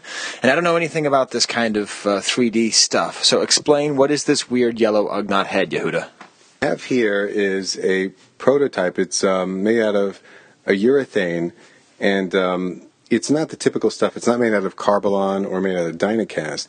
And I think the substance is CA-199 or something that sounds like that. That sounds like really space CA-199. Well, this particular one has great detail on it, but on the bottom of the Ugnaught head, you can see there's a bubble defect. And so this one wasn't actually used to make any of the molds or any of the testing, and somehow it managed to survive. And so it's a hard copy head then? Hard copy head. And I think it might be on the archive. I'm not 100% sure. I know there's a body made out of Carbolon for an Ugnaught on the archive. And I'm not sure of any other hard copy pieces for the Ugnaught. There might be something else out there that I'm not aware of. But it would be nice one day to put this head together with the body. Right, and that's sort of your idea. I think maybe for this show, while I'm kind of thinking here, we'll try to do more about body parts and putting together all kinds of hard copy body parts. So have you successfully put together any body parts in your Chamber of Horrors? Yes, but none of them that were ever meant to be with each other. Because they're so hard to come by, and there are so few things out there. My outlook on it is, look, these weren't always meant to be finished production pieces, and there were things that were currently being worked on. So if something came up and it was a figure that I liked, and I recognized the sculpt and it was just a piece, I was always interested in getting it. And so when you look at the collection lined up, it just looks like a massacre. You see arms, which is very appropriate for Star Wars, disembodied limbs and everything all over the place. But and also, what is your profession? Orthopedic surgeon. Yeah. So, yeah. Awesome, Yehuda. Well, that's thank you for showing us. I guess that's probably has to be one of the most valuable Ugnaught pieces in the world, right? Well, it's certainly my collection is the most valuable Ugnaught piece. So there he is, kind of describing the head, and while I was there, I've always teased him and called his collection the Chamber of Horrors. But then later, I was talking about this with Ron. And Ron was sort of like, oh, he's one of those guys, huh? And Ron was sort of expressing, like, not really understanding how people could get into, like, owning a torso or owning a head or a leg or an arm.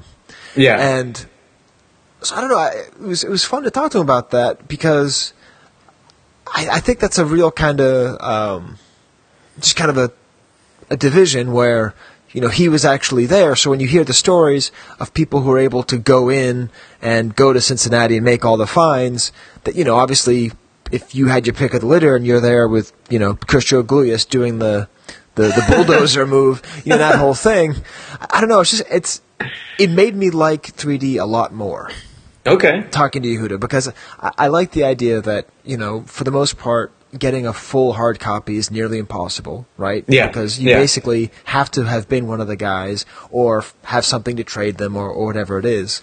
But for some reason, I really started to love just the idea of the body parts because it's kind of like, you're never going to get photo art now. I mean, you might get photo art if you put out a lot of money, but in general, people aren't going for it. And you might get a chromalin, but the prices are going up. But it's pretty realistic you'd get a proof, like there's always something. And I guess what's really happened is that the lower level of any kind of prototypes has just gone shooting up. Yeah.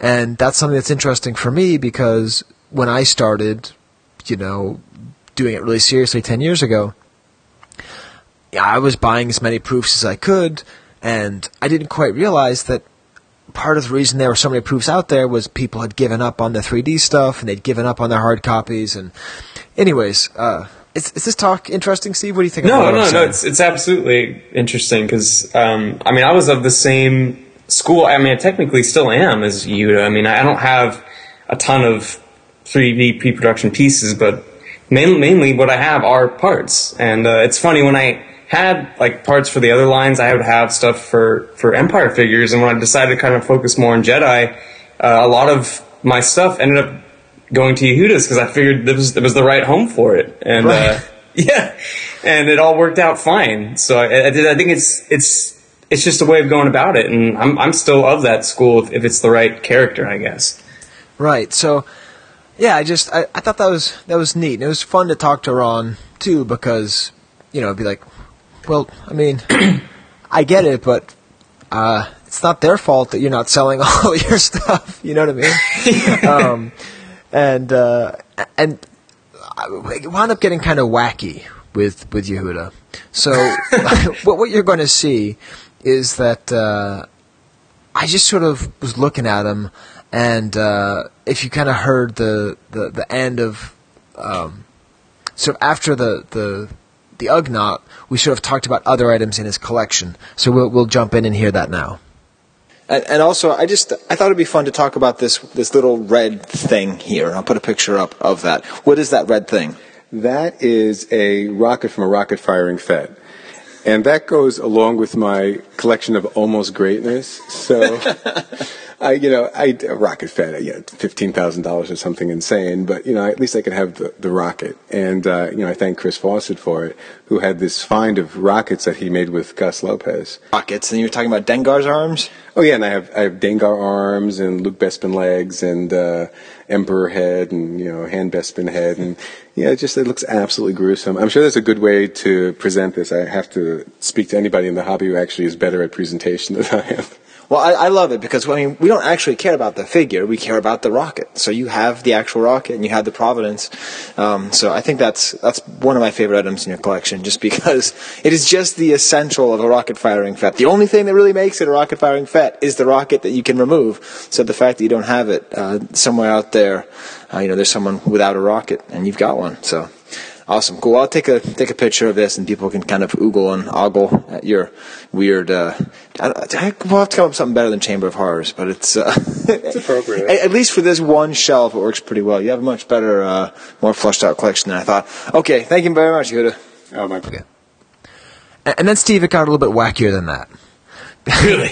Yeah, because I just thought this would be great to see your collection as just a pile of body parts.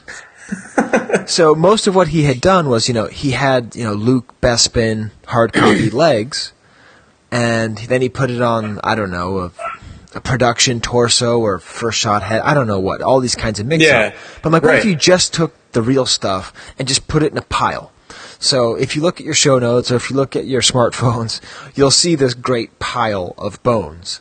Yeah. But then I thought, let's really play up this whole idea of, as I call him, Dr. Frankenkleinman, because his last name is Kleinman, and, Frankenstein, it rhymes, to actually make these kinds of Frankenstein creations. Yeah. So let's hear how we were able to come up with one of them with Yehuda. So I think we're going to keep going with this body part theme for episode 48, right? 48, yeah. So, Yehuda, we've been looking at your collection, and we've seen how you've taken pre-production body parts and attached it to production pieces to make a full, complete figure that's kind of mixed up. And I sort of had this idea, what if you mixed only the pre-production parts together and kind of like you are the sort of weird Frankenstein in your Chamber of Horrors. So describe what this one is that we just made, or you just made. Well, this has totally changed the flavor of my collection, and so this is something that shouldn't be, is what it is. This is a Lobot torso, an Emperor first shot head.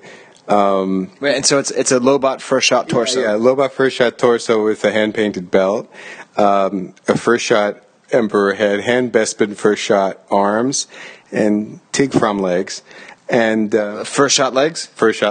So this is a first shot Frankenstein monster. Yes, I'm going to put it on eBay tonight to see what we get for it.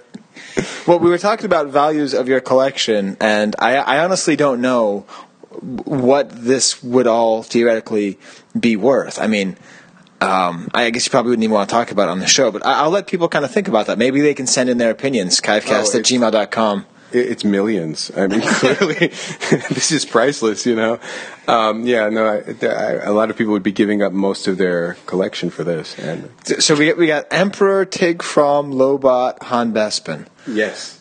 All right. We cover at least 3 movies. So I'm gonna have to work, and the TV show. I'm gonna have to work on the name, like Tig Lobot Emperor from. He's clearly evil, whatever he is. Yeah. Well, he's got the Emperor head, so that makes him evil. I think we're going to see if we can make more of these. I have seen the picture. I'm really curious to see the creative process that you guys went through. So I'll be listening for that. Really, not much of a creative process. It was just like, let's just start jamming them together, because most of the hard copies all have the pegs, in them. And so he's a pretty handy guy, being a surgeon. No pun intended, although I'll take it. My only real contribution was he had all these architecture magazines around. So that's your backdrop there? Yes, I made this backdrop, so you'll see the I see. Even looking at it now, I forget which pieces are what. Yeah. But he was saying that he may keep it displayed like that. I don't know. To me, I think that just displays really well. That's modern art right there. Yeah, it's modern art, and it's I don't know. It got me excited about the production process. I mean, I guess that's been a sort of recurring theme for the people who come in and listen to these shows all throughout. I'd be interested to hear how often it is me talking about not understanding the 3D process. I remember I was looking at something in Ron's collection, and I believe his line was, "Come on, podcast man, you're supposed to know that." It's a proto mold. I don't know. So, that's funny. Yeah, and then we actually made another one that we didn't talk about. And so, Steve, I'm getting ready to send this to you. Okay. Part of the idea is it's a challenge. Can you name all of the pieces? And what they are. Now, of course, I can't even come close. because, my trademark is stupidity. Your trademark is stupidity. But I'm going to see if you know what they all are. So I'm going to send it to you right now. Oh man, this is awesome. Yes. So what can you name from all of these pieces? Okay. And this is a game you're going to be playing at home, too. We're not going to give you the full answer. This is going to be, you can send it in, chivecast@gmail.com, if you think you can name all the pieces of Frankenkleinman's second monster. This is the bride of Frankenkleinman.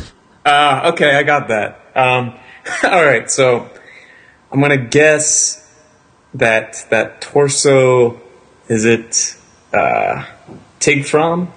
I have no idea. You don't know? Okay. And the head is that Ewok character. I think it's, God, what is his name? Bondo, I think. I don't know. Okay. The legs look to be Luke Bespin. And if I think I know those arms because I used to have those. I think those are Dengar arms. Okay. And Dengar arms. Wow. I think so. That. Yeah. And then the lightsaber is, it's one of those lightsabers. I don't know. It's a yellow one, but it could be, I guess, if it was intended for something else. I guess the color doesn't truly matter, but yeah. Anyway, right. That I got the body parts okay. This full story in the lightsaber, I don't know. All right, well, good. So that's sort of our call. Send in your pictures, make your own Frankenkleinman monster, kind of have fun with these things. Yeah. And it all kind of started with the fact that this Ugnaught head is apparently one of only 2 3D pieces known. There's also an Ugnaught torso out there. Yeah, that's right. I was trying to find stuff for Ugnaught, and I remember thinking, man, there's really, in terms of 3D stuff, there's not much out there. So it's basically how I learned to stop worrying and love the hard copy. Good. So good. It's been. I'm finally getting there. I mean, not that it'll do me any good, with my focus, but. So, Gus, is your wax sculpt? You worried about it, melting in the rain or something? I don't know what. Anyways, so that's kind of my talk. It was a little bit less grandiose than I thought it would be. I guess after the epic poem, pretty much everything else is downhill. So, Steve, you want to get to the vocab? Yeah. Let them folks change our vocabulary. Change our vocabulary. First hard copy, soft copy, prostate, MIB, MOJ, CMYKUC. It's vintage. Phew. Well, Steve, after being in the scary world of 3D pre-production, where I feel completely out of my element, I'm very happy with the vocab that you chose, Steve. What did you choose for us? So what we've got here is a 41-back Ugnaught carded quality control sample, or QC sample. And what's neat about these, for the most part, they are just production figures, but they are sent back to Kenner to kind of just make sure that things are going according to plan, so to speak, in terms of just basic quality of the final product. And it's cool because there's so many different ways that they can appear in terms of the sign-off. Like, you have some really elaborate stickers that have all sorts of information on them. Other times it looks like the QC person just essentially autographed the card. And dated. Yep. And dated, yeah. And so it's like a stepping stone, I guess. They're not really pre-production, but they're definitely, or not prototypes, but they're definitely unique. Yeah, I love these pieces, and I actually think they're undervalued,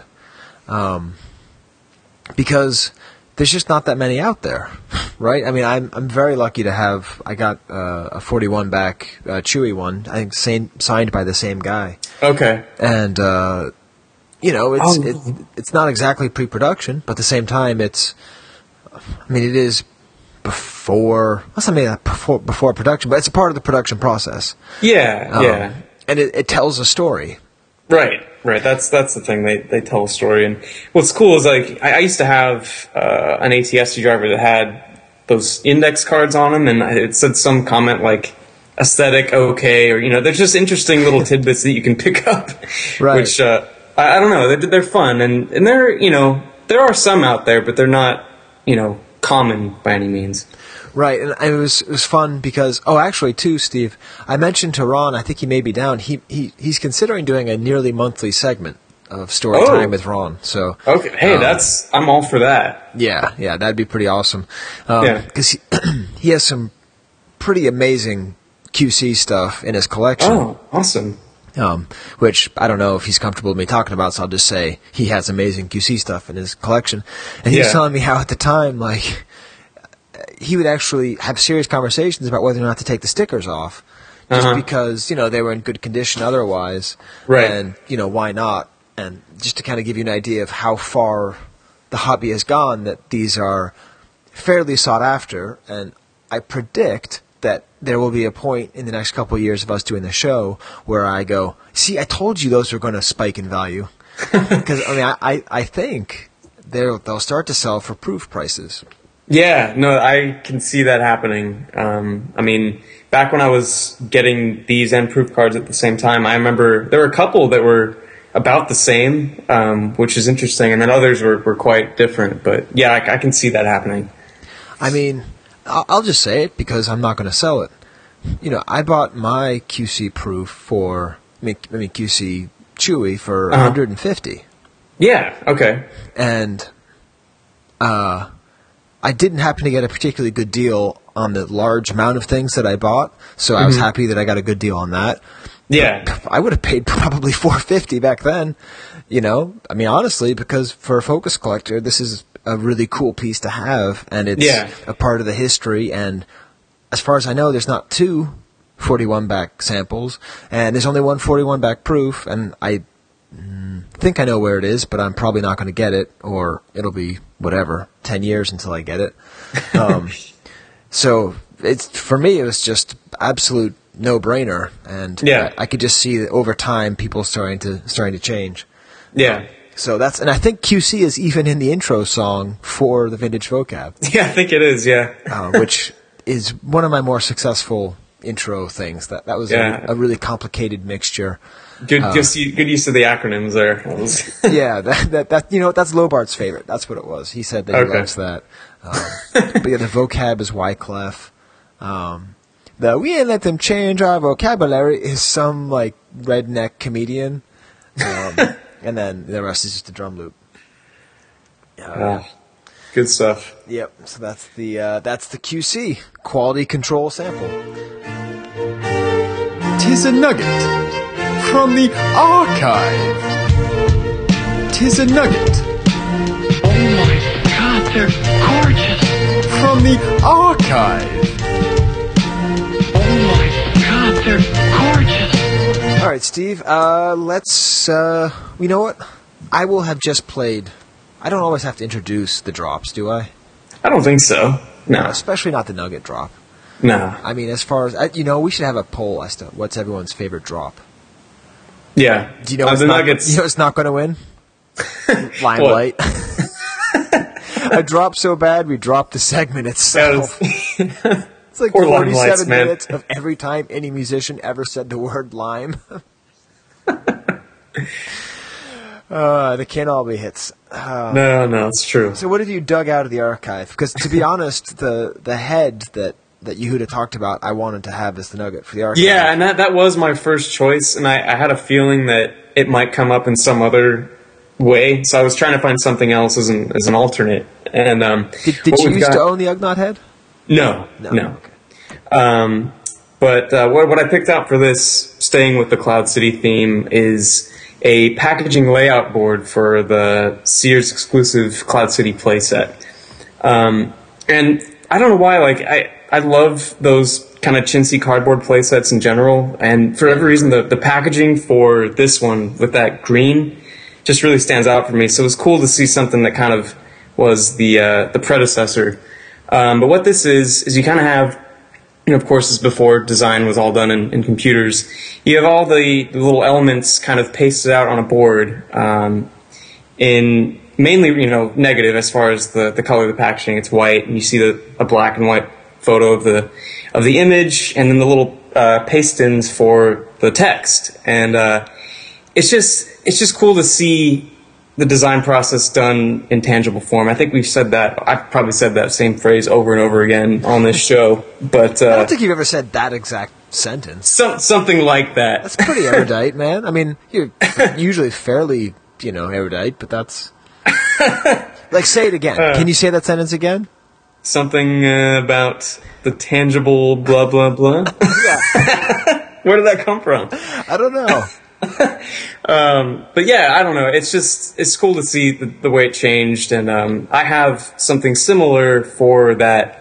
That poster with all the 79 figures on the back, the like Star Wars is forever or whatever. Yeah, that's beautiful. I have the layout board for that, and it's one of my favorite pieces in my collection, and it's because it has all these layers, and this has the same thing where you can kind of see, like, there's the dark colored part that's laid over, and it's cool to see it as a thing and not just a computer file, if you know what I mean. Yeah, and it's the hard thing about it is just it's really cool to just actually have it in front of you, because it's hard to even through pictures really get an idea of what it is. Yeah.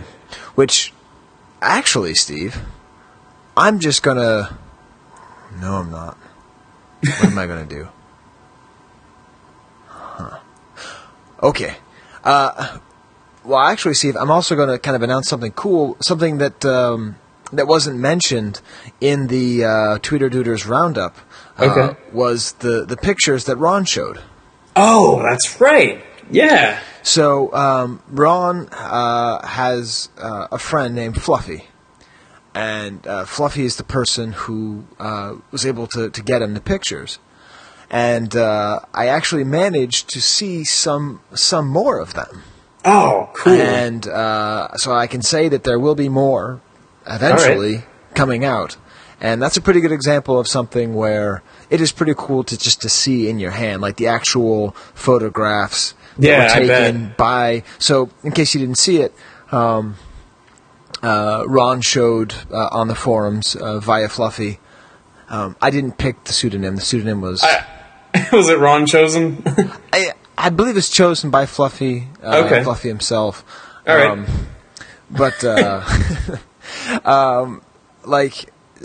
These pictures came from Kenner representatives who went out to the stores to take pictures of, the toys in the wild. Right.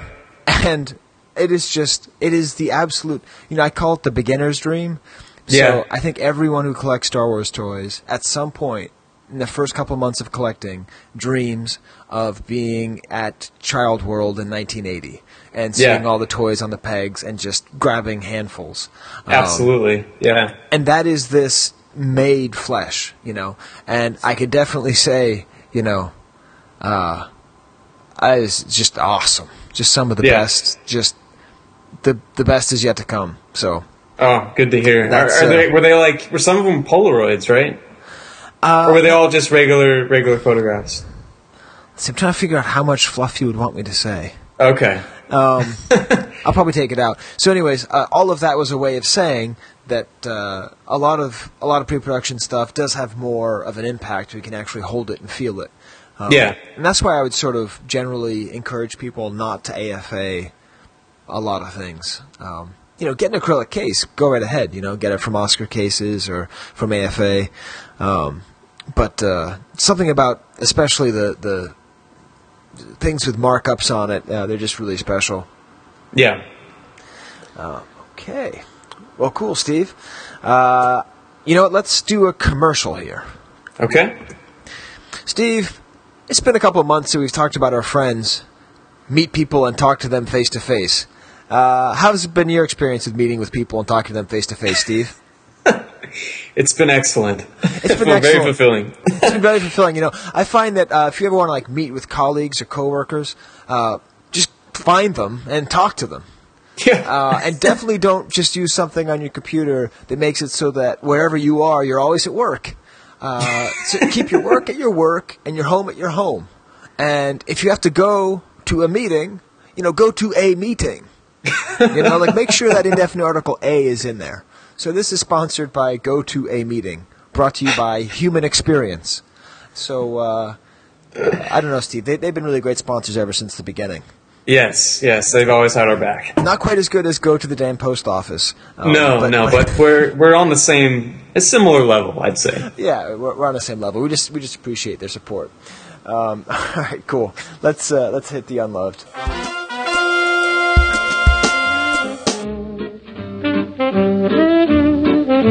You don't hate, only the unloved hate. The unloved and the unnatural. The unloved and the unnatural.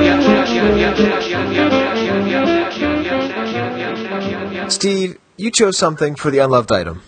Yes.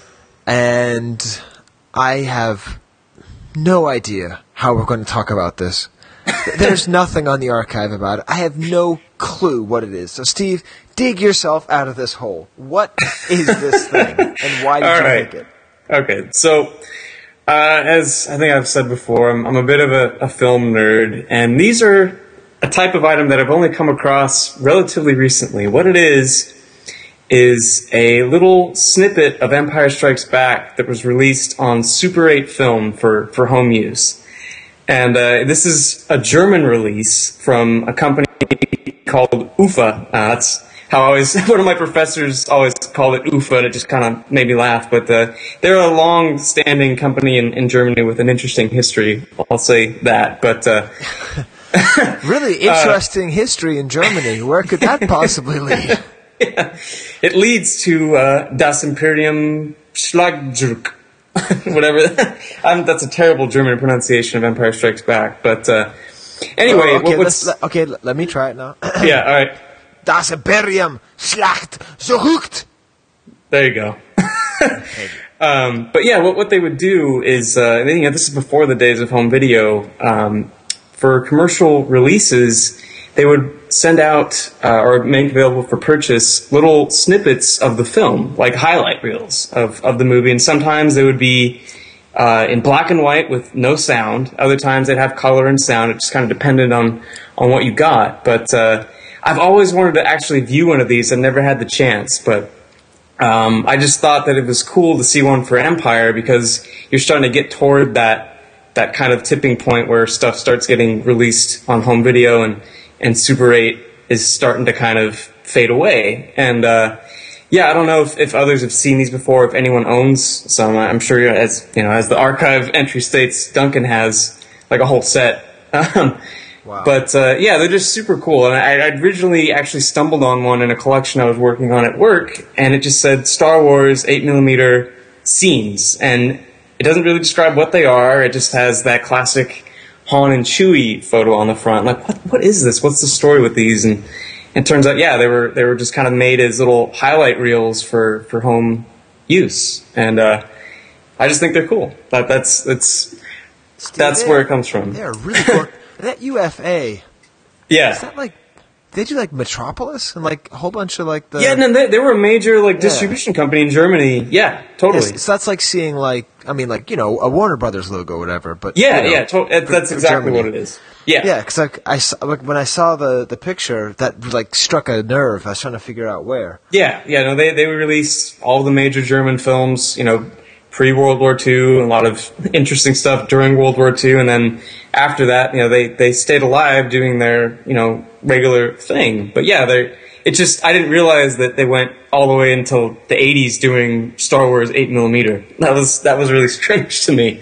But, now, Steve, you just passed up a chance to ask me a question you've never asked me on this show. Okay, what question would that be? You're supposed to ask me if you went too far. Oh, okay. All right, have I gone too far? No, Steve, this is awesome. This is the most Steve-ness that I think has ever been on the Chive Cast. That could be true. This is totally great. It's unloved, and it should be loved. It is really cool.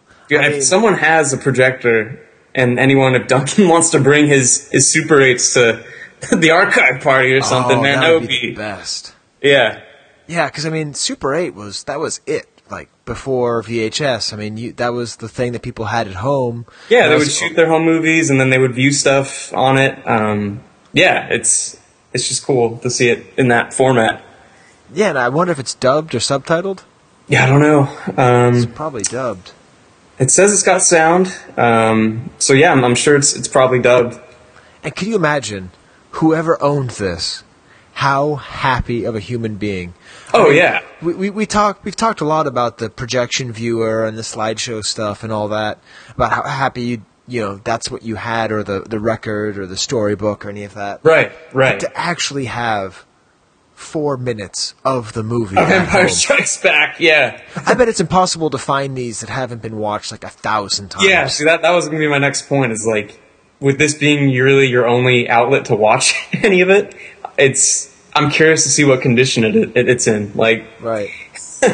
And I wonder if they, like, what 4 minutes they picked. Like, if you yeah, the total, like the end credits. Or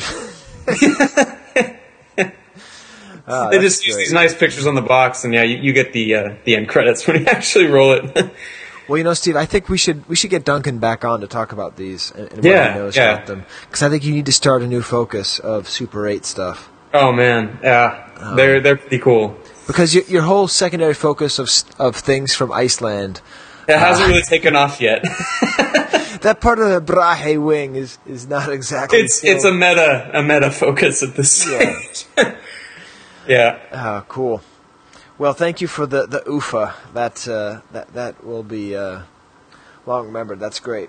So I think that leaves us with the $1 Vlix Market Watch. That's right.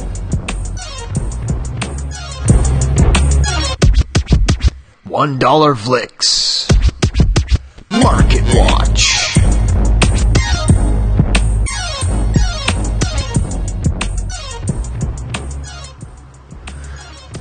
All right, Steve, it seemed to be back to form, hey? Yes, miraculously. It's like I emailed Mike today, and he had it all ready to go. It's pretty insane that these guys put themselves through this for us.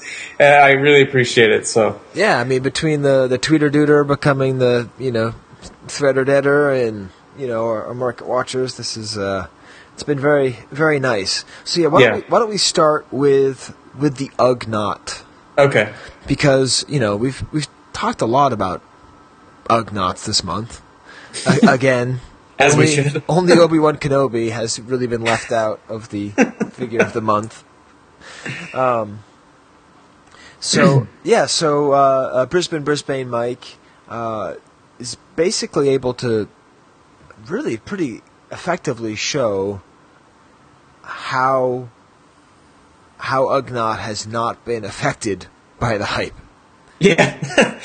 Yeah, that's a good way to put it. There is no... If you want to buy cheap Star Wars toys, let's say, for instance, you want a 41 back, ungraded. This is this is his debut card, isn't it? Yeah, I think so. Steve, this is our next season. Wait a minute. We went through the whole show without even pointing that out. Yeah, we're at season 6, right? Is this 5 or 6? Which is it? It's 6. It's 6, right? Because Yoda was 5. Yeah. Did we have to re-record the beginning and say welcome to the 6th season? No. I think it works better that it organically came up here. Yeah. And Chris Jogoulias and Martin Thurn won't hear us as we discuss this because they will have skipped ahead. But yeah, I was trying to think wait, what was his debut back? Yeah. I'm trying to think here. Oh, wait, Yoda's... this was his debut. So... Yep. Which, actually... So, wait, Steve... My trademark is stupidity, okay? We'll just get that out Trademark of there. stupidity. I didn't realize that the 41 backs debuted. It makes sense. I've always known that the 41A was the survival kit offer, but I never quite put that together with the fact that the debut card was an offered card. Yeah, that's true. Yeah. Is this the first? This is the first, right? This is the first debut card that was an offer. They didn't. I'm gonna have to fact check on that one, but right, because the thought is fresh, right? For that, I think. No, Steve, we can do this, right? And then if we're wrong, then people are just listening to us trying to beat our brains through the headphones. Yeah. But the debut 20 backs didn't have FET yet, right? Right. The 20C was the introduction of the FET. So 20A and B, right? FET's debut there's no offer. The 31 backs, there's no offer. 41 backs, yeah. Yeah. I mean, it doesn't mean anything. Right. I'm just thinking about it. I guess we're going to have the same thing with the 45 backs as well. Yeah. That's cool, too. We have like this little tiny group of 41 backs. Yeah, it's a mini season. Not as small as Yoda's season, but... yeah. But yeah, this is a nice card for $90. Debut. It's a nice card. And the reason I was talking about the 41 back is that makes the QC sample that much more special. Yeah. Because, it's also of the first card that's ever appeared on. So for $90, you can get essentially a very high-quality debut card of a very minor character. You could get a 41E, so that's offerless, ungraded, for $26. And Brisbane mentions that they listed as a great example for grading. Yes. And they mean U grading. Right. And in this case, U grading, the U stands for Ugnaught. Yes. 45 back, AFA 75 for $60. 60, yeah. Yep. Which seems pretty good, a $10 case and a $50 figure. Yeah. Let's see, it's another 45 ungraded for 45. So it's not, it's like fits in right about there. Right, yeah. And then, this is cool. We got the double offer. This is always a sign that a figure had a rough go when you have that Power of the Force sticker on an Empire card. Oh, yeah. This one was 93. And it was a 47 back? Yeah. Yeah. Oh, that's cool. And where are the Ugnaught focus collectors? This is man. Yeah, so for those of you who are not focus collectors, the Power of the Force sticker is random. So you don't really know when it's going to be placed onto a card back, because it was just used to clear out old stock in the Power of the Force era. So because of that, there's a theoretical not infinity, but any card back could have it. So you could have this great double offer here. Yeah, this is nice. Whoever got this got a really nice deal. It's absolutely. a really funky double offer to have a 4-LOM with a free coin offer sticker on it. And poor Ugnaught, he is completely obscured. He is. That's true. Yeah. This is great. I wonder who won this. Yeah. Hey, if you won this, email us, gmail@chivecast.com, because that is really cool, because it wasn't even listed as a double offer or anything. Yeah. That's pretty sweet. Yeah, that's a great piece. Let's see, then we got, the next one's we got a 48 for 81. It's another pretty nice figure. Yep. And then for the Jedi stuff, okay, so an AFA 75 with that crazy old AFA sticker. They don't use those anymore, right? Those, comic book looking ones. Oh, the ones on the top? No. Yeah. I think that's that's an option. Oh, it's an option. Okay. That no one takes. Okay. Well, so this Jedi 77 back A was 150. Oh, man. And I think this next pair is kind of my favorite one too. You have one Tri-Logo AFA 85, it's very nice, no doubt, but it sold for $450. Whereas another Tri-Logo, not, super nice, but nice enough, you could get one for about $40. So, wow. Yeah, that's quite a jump. I think if I was in the spending mode, I would have to err on the side of ungraded on that one, but yeah, pretty big disparity. I never really noticed the difference in the card backs. It's a little bit different. They seem really similar, but in the Tri-Logo, you really see his little Ugg butt, underneath. Yeah, his repelling. Yeah, you can really tell that he is the Ugnaught attacking the Guggenheim. Yes. Which is still an image that really, really amuses me. You're not alone. Yeah. And then what's nice is he makes a kind of a segue into Pete's Market Watch. Right. Fratastic Pete, who starts his off. So he has kind of an And you should always go to KiveCastMarketWatch.wordpress.com. You should always go to what, Steve?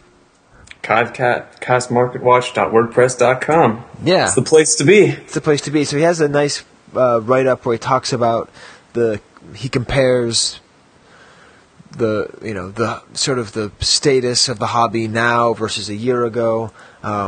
He's really doing some great stuff there. I mean, it sounds stupid, but he's actually really watching the market, and he's doing a fair amount of data analysis.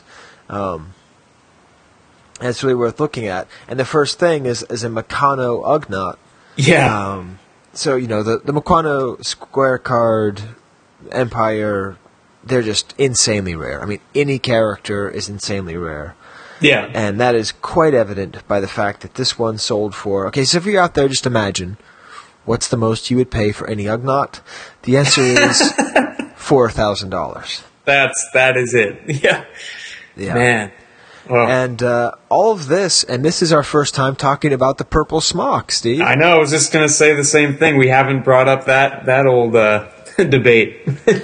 Right, so I'm telling you, Martin and Chris are just missing out on all the good parts of the show. They are. There's a lot of little nuggets in these market watches, as we'll find out in the feedback with the Toy 20 thing. That's right.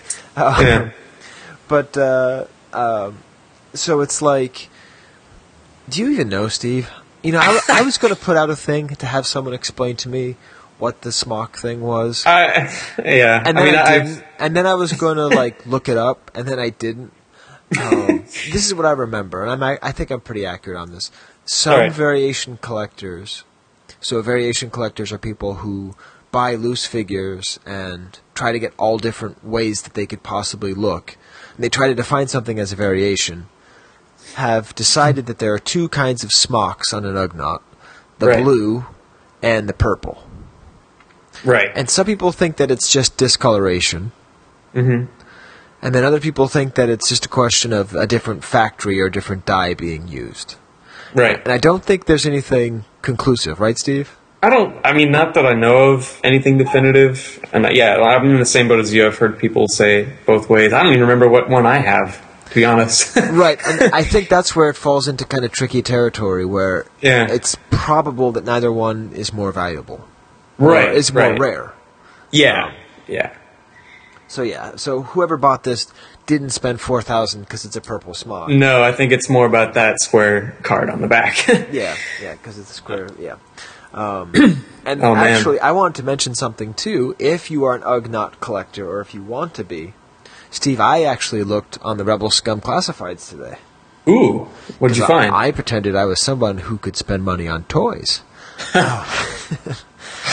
Which I am not at the moment. Someday. But the good thing is all my friends just give me all this awesome stuff. So, so there's someone selling on Rebel Scum forums a Toll Toys coin offer. Ooh. So there was a sort of a fan club that existed. No, it wasn't a fan club. I'm thinking of something different. Kellerman right here, and I'll read it to you. In Australia, there was an unofficial The Force coin sticker that was helped to move merchandise during the end of the Star Wars line. So it's this little weird, goofy, badly made square sticker.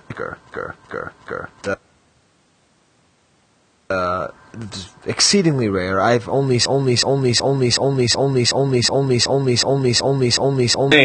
right, right. So I'm recording now, Steve. So we don't usually air our technical difficulties here. No. But so what happened on my end? Okay, tell me what happened on your end. All right. So what happened on my end? You were talking about this Rebel Scum sale, and all of a sudden the audio started to jumble a little bit, and you got to the phrase, I only saw, and at that point, the word, or the phrase, only just started repeating over and over again. So I signed back in, and you called me again, and when it picked up, it just kept saying it. That's it. That was like, man, some crazy, I don't know what, but I think we're okay now, right? Yeah, I think so. Was anything weird on your end, or? No, I just heard nothing except for you, like, laughing. And so, in my experience, that's only ever happened when, like, you're talking to someone and, like, you know, their girlfriend's tickling them or whatever. So, no, that was not the case. It didn't seem to be your style, but I was almost like, dude, do you need me to go? Because it's cool, man. You just put a tie around the door, but just let me know, because I was trying to talk about this Ugnaught. Oh, man. Okay. Only. All right. I think we're okay. Okay. So I'll go to sort of start at the beginning, and I'll cut that back again.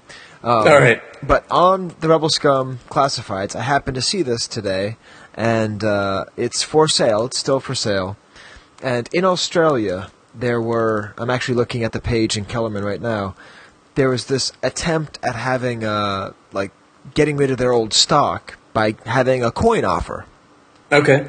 But they didn't have the actual stickers, and I think it was a totally different distribution process.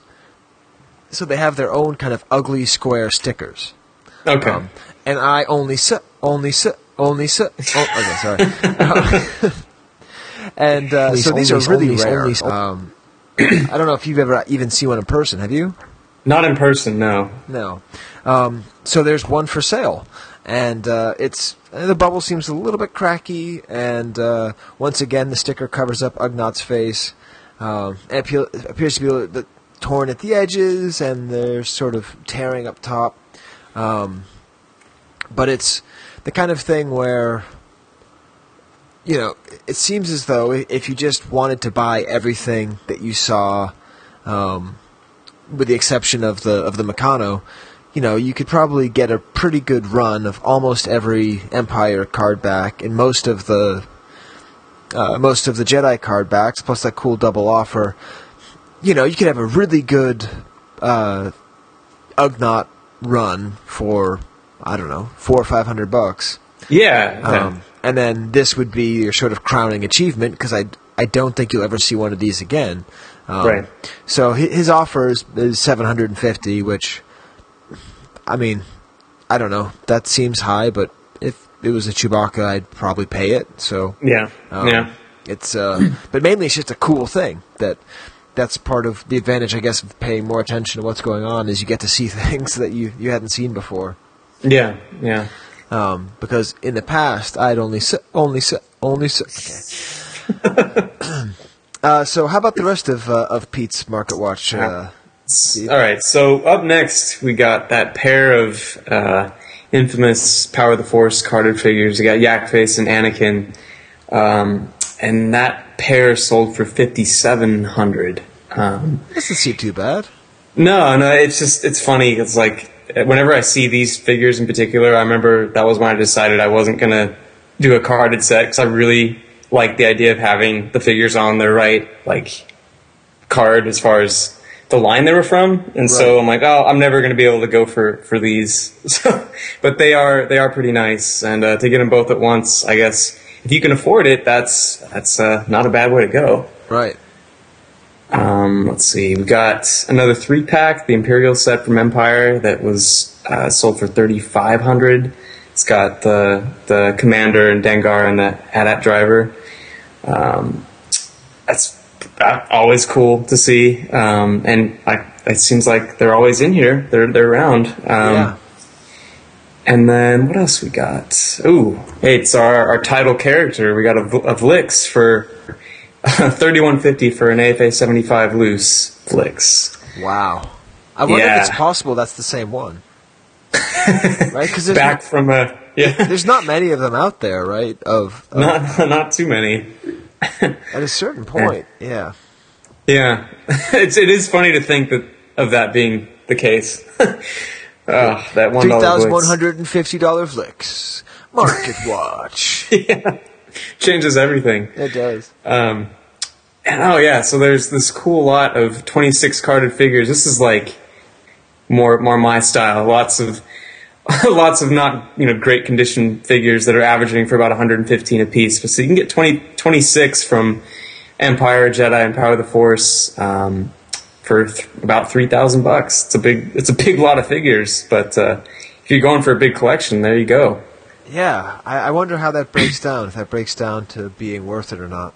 Yeah, you'd have to kind of go one by one to really see. I'm sure there's some in there that kind of help balance it out. Yeah, that's actually pretty good. And then you got a Jawa lot that was... Well, 1 second. Yeah, it seems really good, because you're like, wow, 115 for a walking... Oh, wait, you start... Luke, and then you're like, yeah, but it's also 115 for a... For a Gamorrean guard. Yeah, for a Gamorrean guard, which, could be okay, but sorry. So there's the Jawa figure lot. Yes. You've got a Lily Letty loose, Vinyl Cape loose, and a carded 12 back. These are all graded for $2,600. It's kind of a neat little trio. Yeah. I like that idea. I mean, it seems kind of high on the price, but you're still getting something. I don't know. It seems like it's kind of creative. Like between that and the pairing of the Power of the Force, and these lots, I could see spending that kind of money just to kind of get them all three at once. Yeah. In that sense, yeah, I'm with you on that. See, I don't think I've seen one of these in a long time. The Turkish MTV7 mini rig, and that one sold for just over $2,000. This thing's pretty sweet. It's sweet, but actually, I don't know if it's still on sale, but Joe was selling the mold for the MTV7. Really? Yeah, and I forget how much his asking price for it was. I suppose that would be public knowledge. I know that I was talking to somebody who was hoping to maybe get it. Let's see if I type in MTV mold, if that will come up. I wonder what will come up. Let's see. Best of 120 minutes, Sonic Youth, XTC. I'll put in Uzai, as we now know to pronounce it. Right. Okay, maybe it's not there. Yeah. Anyways, so yeah, you could have had a pretty busy month of spending a lot of money on the MTV7. Yes. I didn't know they went for that much. I thought that was like I didn't either. $400 piece. Yeah, I wasn't sure, but if I had to guess a Price is Right style, I wouldn't have gone near $2,000, I don't think. No. But it is awesome. Yeah, it is awesome nonetheless. Let's see, what else do we got? It's one of those 15-figure set mailer catalog mailers. It's got all the Star Wars figures, a lot of them. And that was for $1,800 with the little Empire logo on the box. And man, it is a cool set. There it is. I think was that your first one? No. I think I did say it maybe right before. It may have been in reference to something else during the Market Watch. I don't know if you want to count that, but now, Steve, I know you're not big into rap. Are you a Kendrick Lamar fan?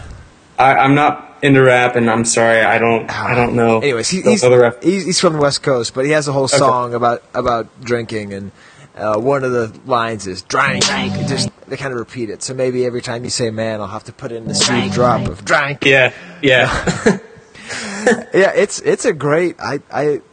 We haven't had someone on here. Okay, Chivecast at Mark Watch. Chivecast at gmail.com. We need to have a baggy specialist.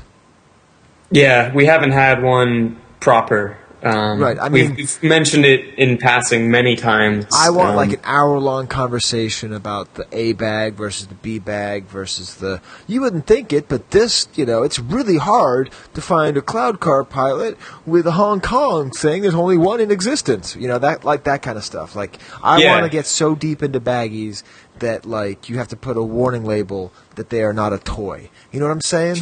Yeah, I get you. Because this one piece with all of these Star Wars figures and the line art on it. Yeah, it's funny to me. Like looking at the box, I almost feel like how could they all fit in there? Yeah, it's true. It's like I feel like you could never reassemble this set. Now that I would never be able to myself because. But yeah, I love the line art on those boxes. They're actually really cool. Let's see, what do we got next? One of the European 4-packs from Return of the Jedi. It was 1791. This is another area where I've seen these, but I really feel like I should know more about them. Because I've seen some that have like an AT-ST driver and other characters that I have interest in, but I just haven't. I've decided to kind of shut myself off from getting in trouble with them, but they are cool. Right. Yeah, I mean, those, I don't think they're too complicated, right? I think they were just sort of sold as, combo packs. Yeah, they're just sort of sold as combo packs in different countries, and this was sold in Italy. And they're neat because it seems like they're going up because tri-logos are so hot right now, and this one seems pretty good too because it has Vader in it. Yeah. And it also has, I don't know, some Ewok. Which Ewok is that, Steve? That's Papalu. Okay. Still don't know it. 48 episodes. Ewok test, yeah. Wait, 48. Hey! That's another anniversary, Steve. That's a divisible by 12, right? Yeah. So this is our 4th year. Yeah, that's right. Yeah, that's... Revelations. You know, for those of you who are still listening, you've just been rewarded with the fact that we just realized we've been doing this show for 4 years. Man, that's pretty cool. We'll have to save all of our memory stuff for episode 50. But yeah, man. So that's and so I still don't know the difference between Papalu and Warwick. So it's good. We'll get there when we get there. That's a few years away. That's right. Time out for 1 second. Is the audio still sounding okay to you? Yeah, is mine funky? It sounds a little hissy, but it may just be my terrible computer. Yeah, it seems okay here. It seems okay? Okay. I guess... Only sucks. Okay, I'm just going to stop that right there. Turns out Steve was right. I think you missed the end of the Market Watch, but you could just go to the website for that. And then I started talking about the Toys R Us in Glendale. I don't know. Doesn't matter. Let's hit the feedback. Time for feedback! Feedback!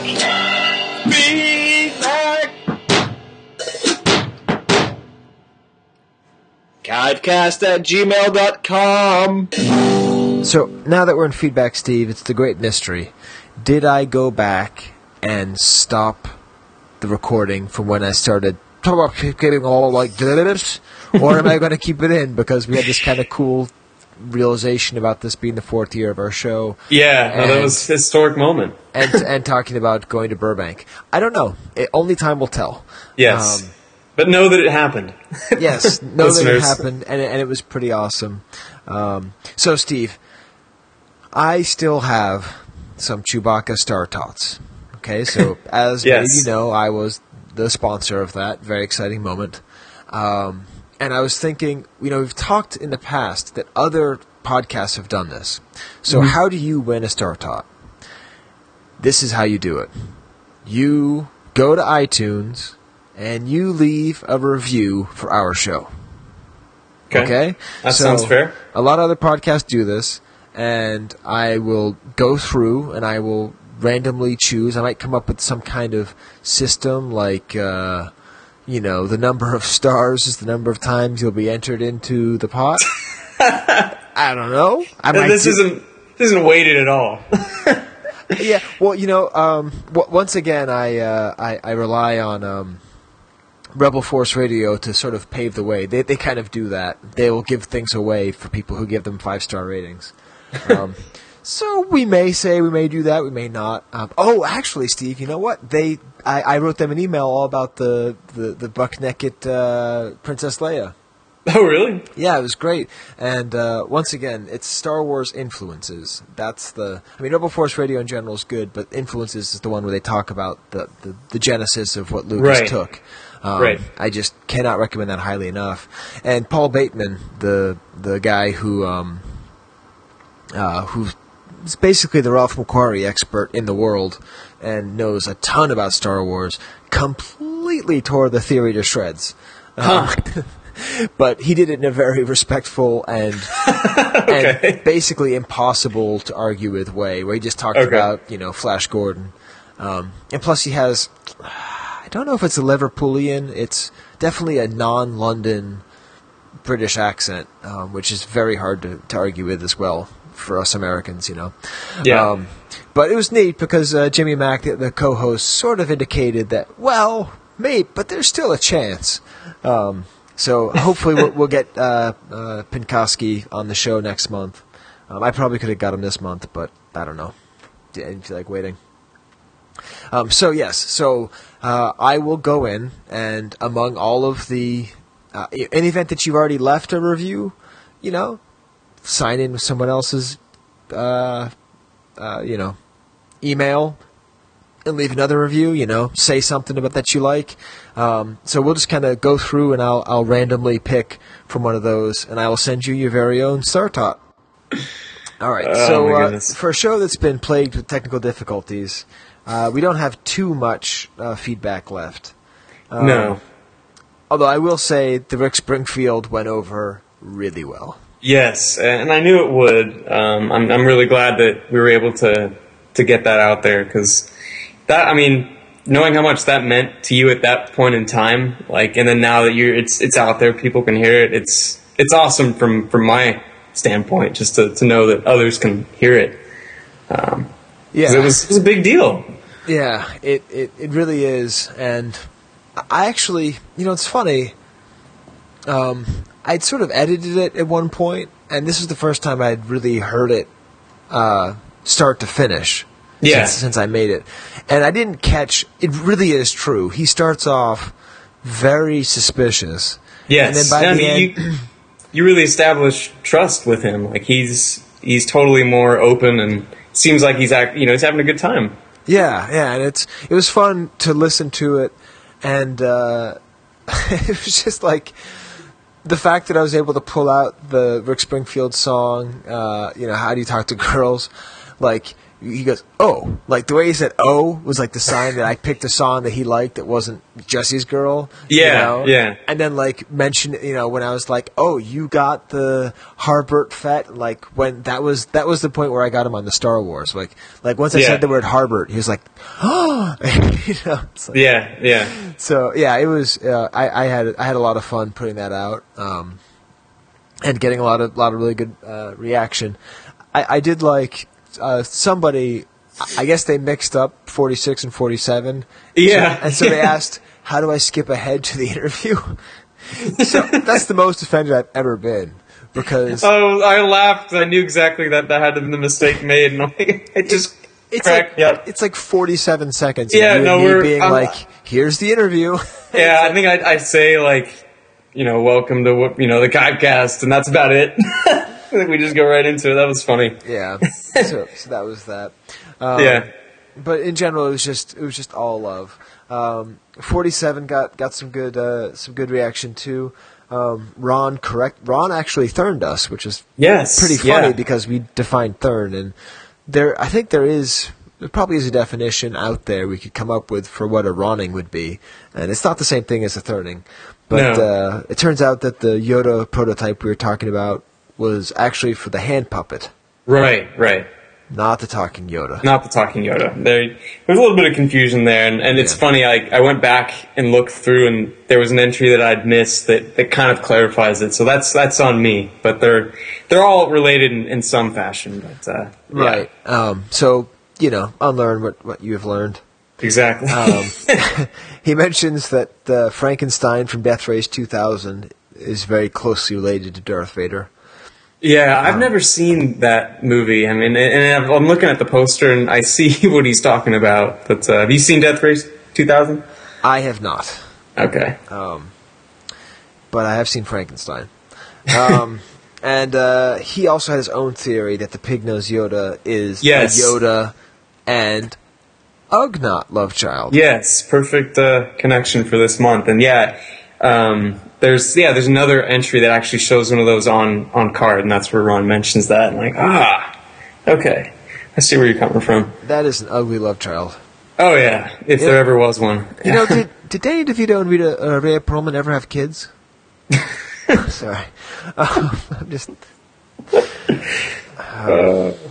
I mean, that's pretty close, right? I mean, as far as unholy. Okay.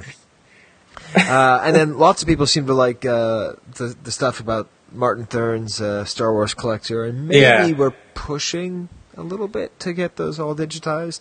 Yeah, that would be amazing.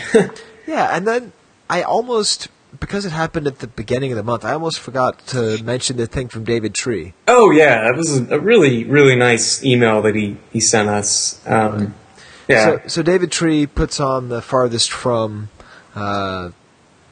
festivals, parties, conventions, shows. I don't exactly know what you call it. Yeah. Gatherings. Let's call it the gatherings. All right. Or maybe there's a cool British word for it. Maybe. Jubbly Wumpers? I don't know if Dave's going to be on board with that. Okay. So I'm just going to say that was not from me, Dave. Okay, so he's had a couple of these Jubbly Wumpers, and so like he just sort of said that part of the inspiration was the Chive Cast. So that was pretty cool. That he had been burned and sort of disenchanted with the whole McWilliams fiasco. Right. And that somehow we kind of helped him out, kind of get back into collecting. So that was really, really nice. We really do like stories about that, because as we always say, we don't know. We still have basically no idea of knowing how many people listen to our show. So, and then apparently he was playing the show at the Farthest From Jubbly. At the Jubbly Wump. So, yes. I'm just going to convince myself that's what a collector gathering is called. Okay. So I'm not going to read the whole email because it was kind of private. It's great. I guess we already talked about the Toy Tony rewind. Yes. So that was, oh man, you just have to listen to it. It's yeah, it's pretty awesome. So I don't know, Steve. I have to say that I have really enjoyed this episode. Yes, as have I. Yeah, it's fun because when it's just you and I, sometimes I feel like, ooh, this may be too thin, and then when there's other people involved, I'm like, ooh, this is going to be really hard to edit. But I feel like this is not going to be too hard to edit, and I feel like I want to listen to it and kind of have fun listening to it. So I think our year of positivity is just paying off. It's off to the right start. And what could be more positive than to continue with Head Wound Harry? Yeah, I mean, the most positive guy in all of the vintage realm. I can already tell I'm going to spend a long time talking about his facial expression on the card back. You know what? Let's try something else new, Steve. What's that? Chivecast@gmail.com. Let's have a caption contest for the Dengar card back. Ooh, okay? That sounds like a good idea. What is he thinking or saying? And I'll tell you we should each come up with our own as well. Yeah, we should each come up with our own. But the one that wins... Okay, if there are more than 5 entries, the one that wins, I'll send a Star Tot to. All right. So you have 2 opportunities for a Chewy Star Tot. 2 opportunities. I mean, that's probably too much, but it's getting late, and the Diet Dr. Pepper that I had about 5 hours ago is starting to wear off. So let's just do that. You ever have Diet Dr. Peppers, Steve? I have. I can't say it's in my regular soda rotation, but... Well, I don't really like diet sodas, but I also don't like being obese. So it's nice because Dr. Pepper itself is such a weird flavor. I don't know. I've been getting into Taco Bell too. Dude, Taco Bell is awesome. You know what? It's underrated. It's got its place in the world. It really does. Once you accept that it's not. It's like it's Quentin Tarantino. That's what Taco Bell is, Steve. Oh, man. Okay, so let me tell you why, right? Because, like, you get into Tarantino and you think he's the greatest filmmaker of all time, and then you realize that he's influenced by all these other people, and then you go and you see all these movies that he was influenced by, and then you hate Tarantino for just being this knockoff, pale, watered-down version of these things that he told you about. That's Taco Bell, Steve. I didn't know anything about Mexican food. I'm introduced to this wonderful world. I then go off, live in California, have the best burritos in the world, and then I'm like, I'm too good for Taco Bell. No, it still has its place. It still has its place, Kill Bill Volume 2, the grilled stuffed nacho with that weird commercial that implies, underage sexual congress, We are past the clock has struck midnight a while ago. I can tell. It has. One last thing about Taco Bell, Steve: the Mexi Melt. Okay, the Mexi Melt. When I first went to California, my brother Ward, we were visiting Lobart. My brother Ward took me to a Taco Bell, and it was the closest I'd ever gotten to "this is how to be a man." Was he explained to me how to order at Taco Bell, and he told me you always have to end with a Mexi Melt. You know what? You're not the first person to have said that to me. Really? No, and one of my best friends, who's of the same school about Taco Bell, that is his philosophy as well. It's the closer. Like, you have to have a closer. Like, because the menu items are so small, like, you have to, like, pick them out right and, like, measure it and make sure you get just the right ending. And nothing ends like a Mexi Melt, because that's what sends you running to the bathroom. That's what gets you that weird... And no one likes it. It was never been advertised. It's just this weird thing that they have never taken off the menu. And to get us back into Star Wars, they did release Episode 1 premiums for Taco Bell, right? Yeah, Those Frisbee things? Yeah, exactly. Cup toppers and... yeah, there we go. I think there was a Sebulba Mexi Melt warmer. On that note, I would have cut myself off, but I could tell I was on fire, Steve. I just had to let it burn, baby. Burn like the hot sauce, the fire sauce. That's right. All right, Steve. Well, you know what is not burning is maybe going down in flames is my hockey team. Jeez, I've hit a record. What I want to know is. This is something I just don't know about fantasy sports. Can you get, like, below zero? Can I get into sub-zero temperatures for my hockey team? No, okay, so for those of you who are, some of you are like, oh, God, get back to talking about Mexi Melts. Yeah. So the way rotisserie scoring goes is the worst score you could possibly get is 1 point for each of the categories.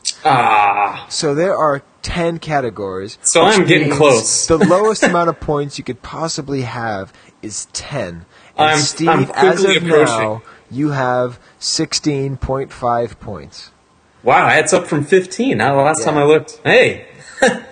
So man. You are moving up in the world. That is a really bad score. I mean, that's all thanks to James Van Rijmsteek. He helped me boost my points up just a little. He did.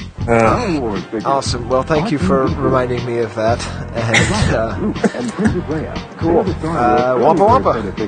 Adios. Figures are not yet available, but this Star Wars early bird certificate package is in stores with its colorful Star Wars picture display stand and certificate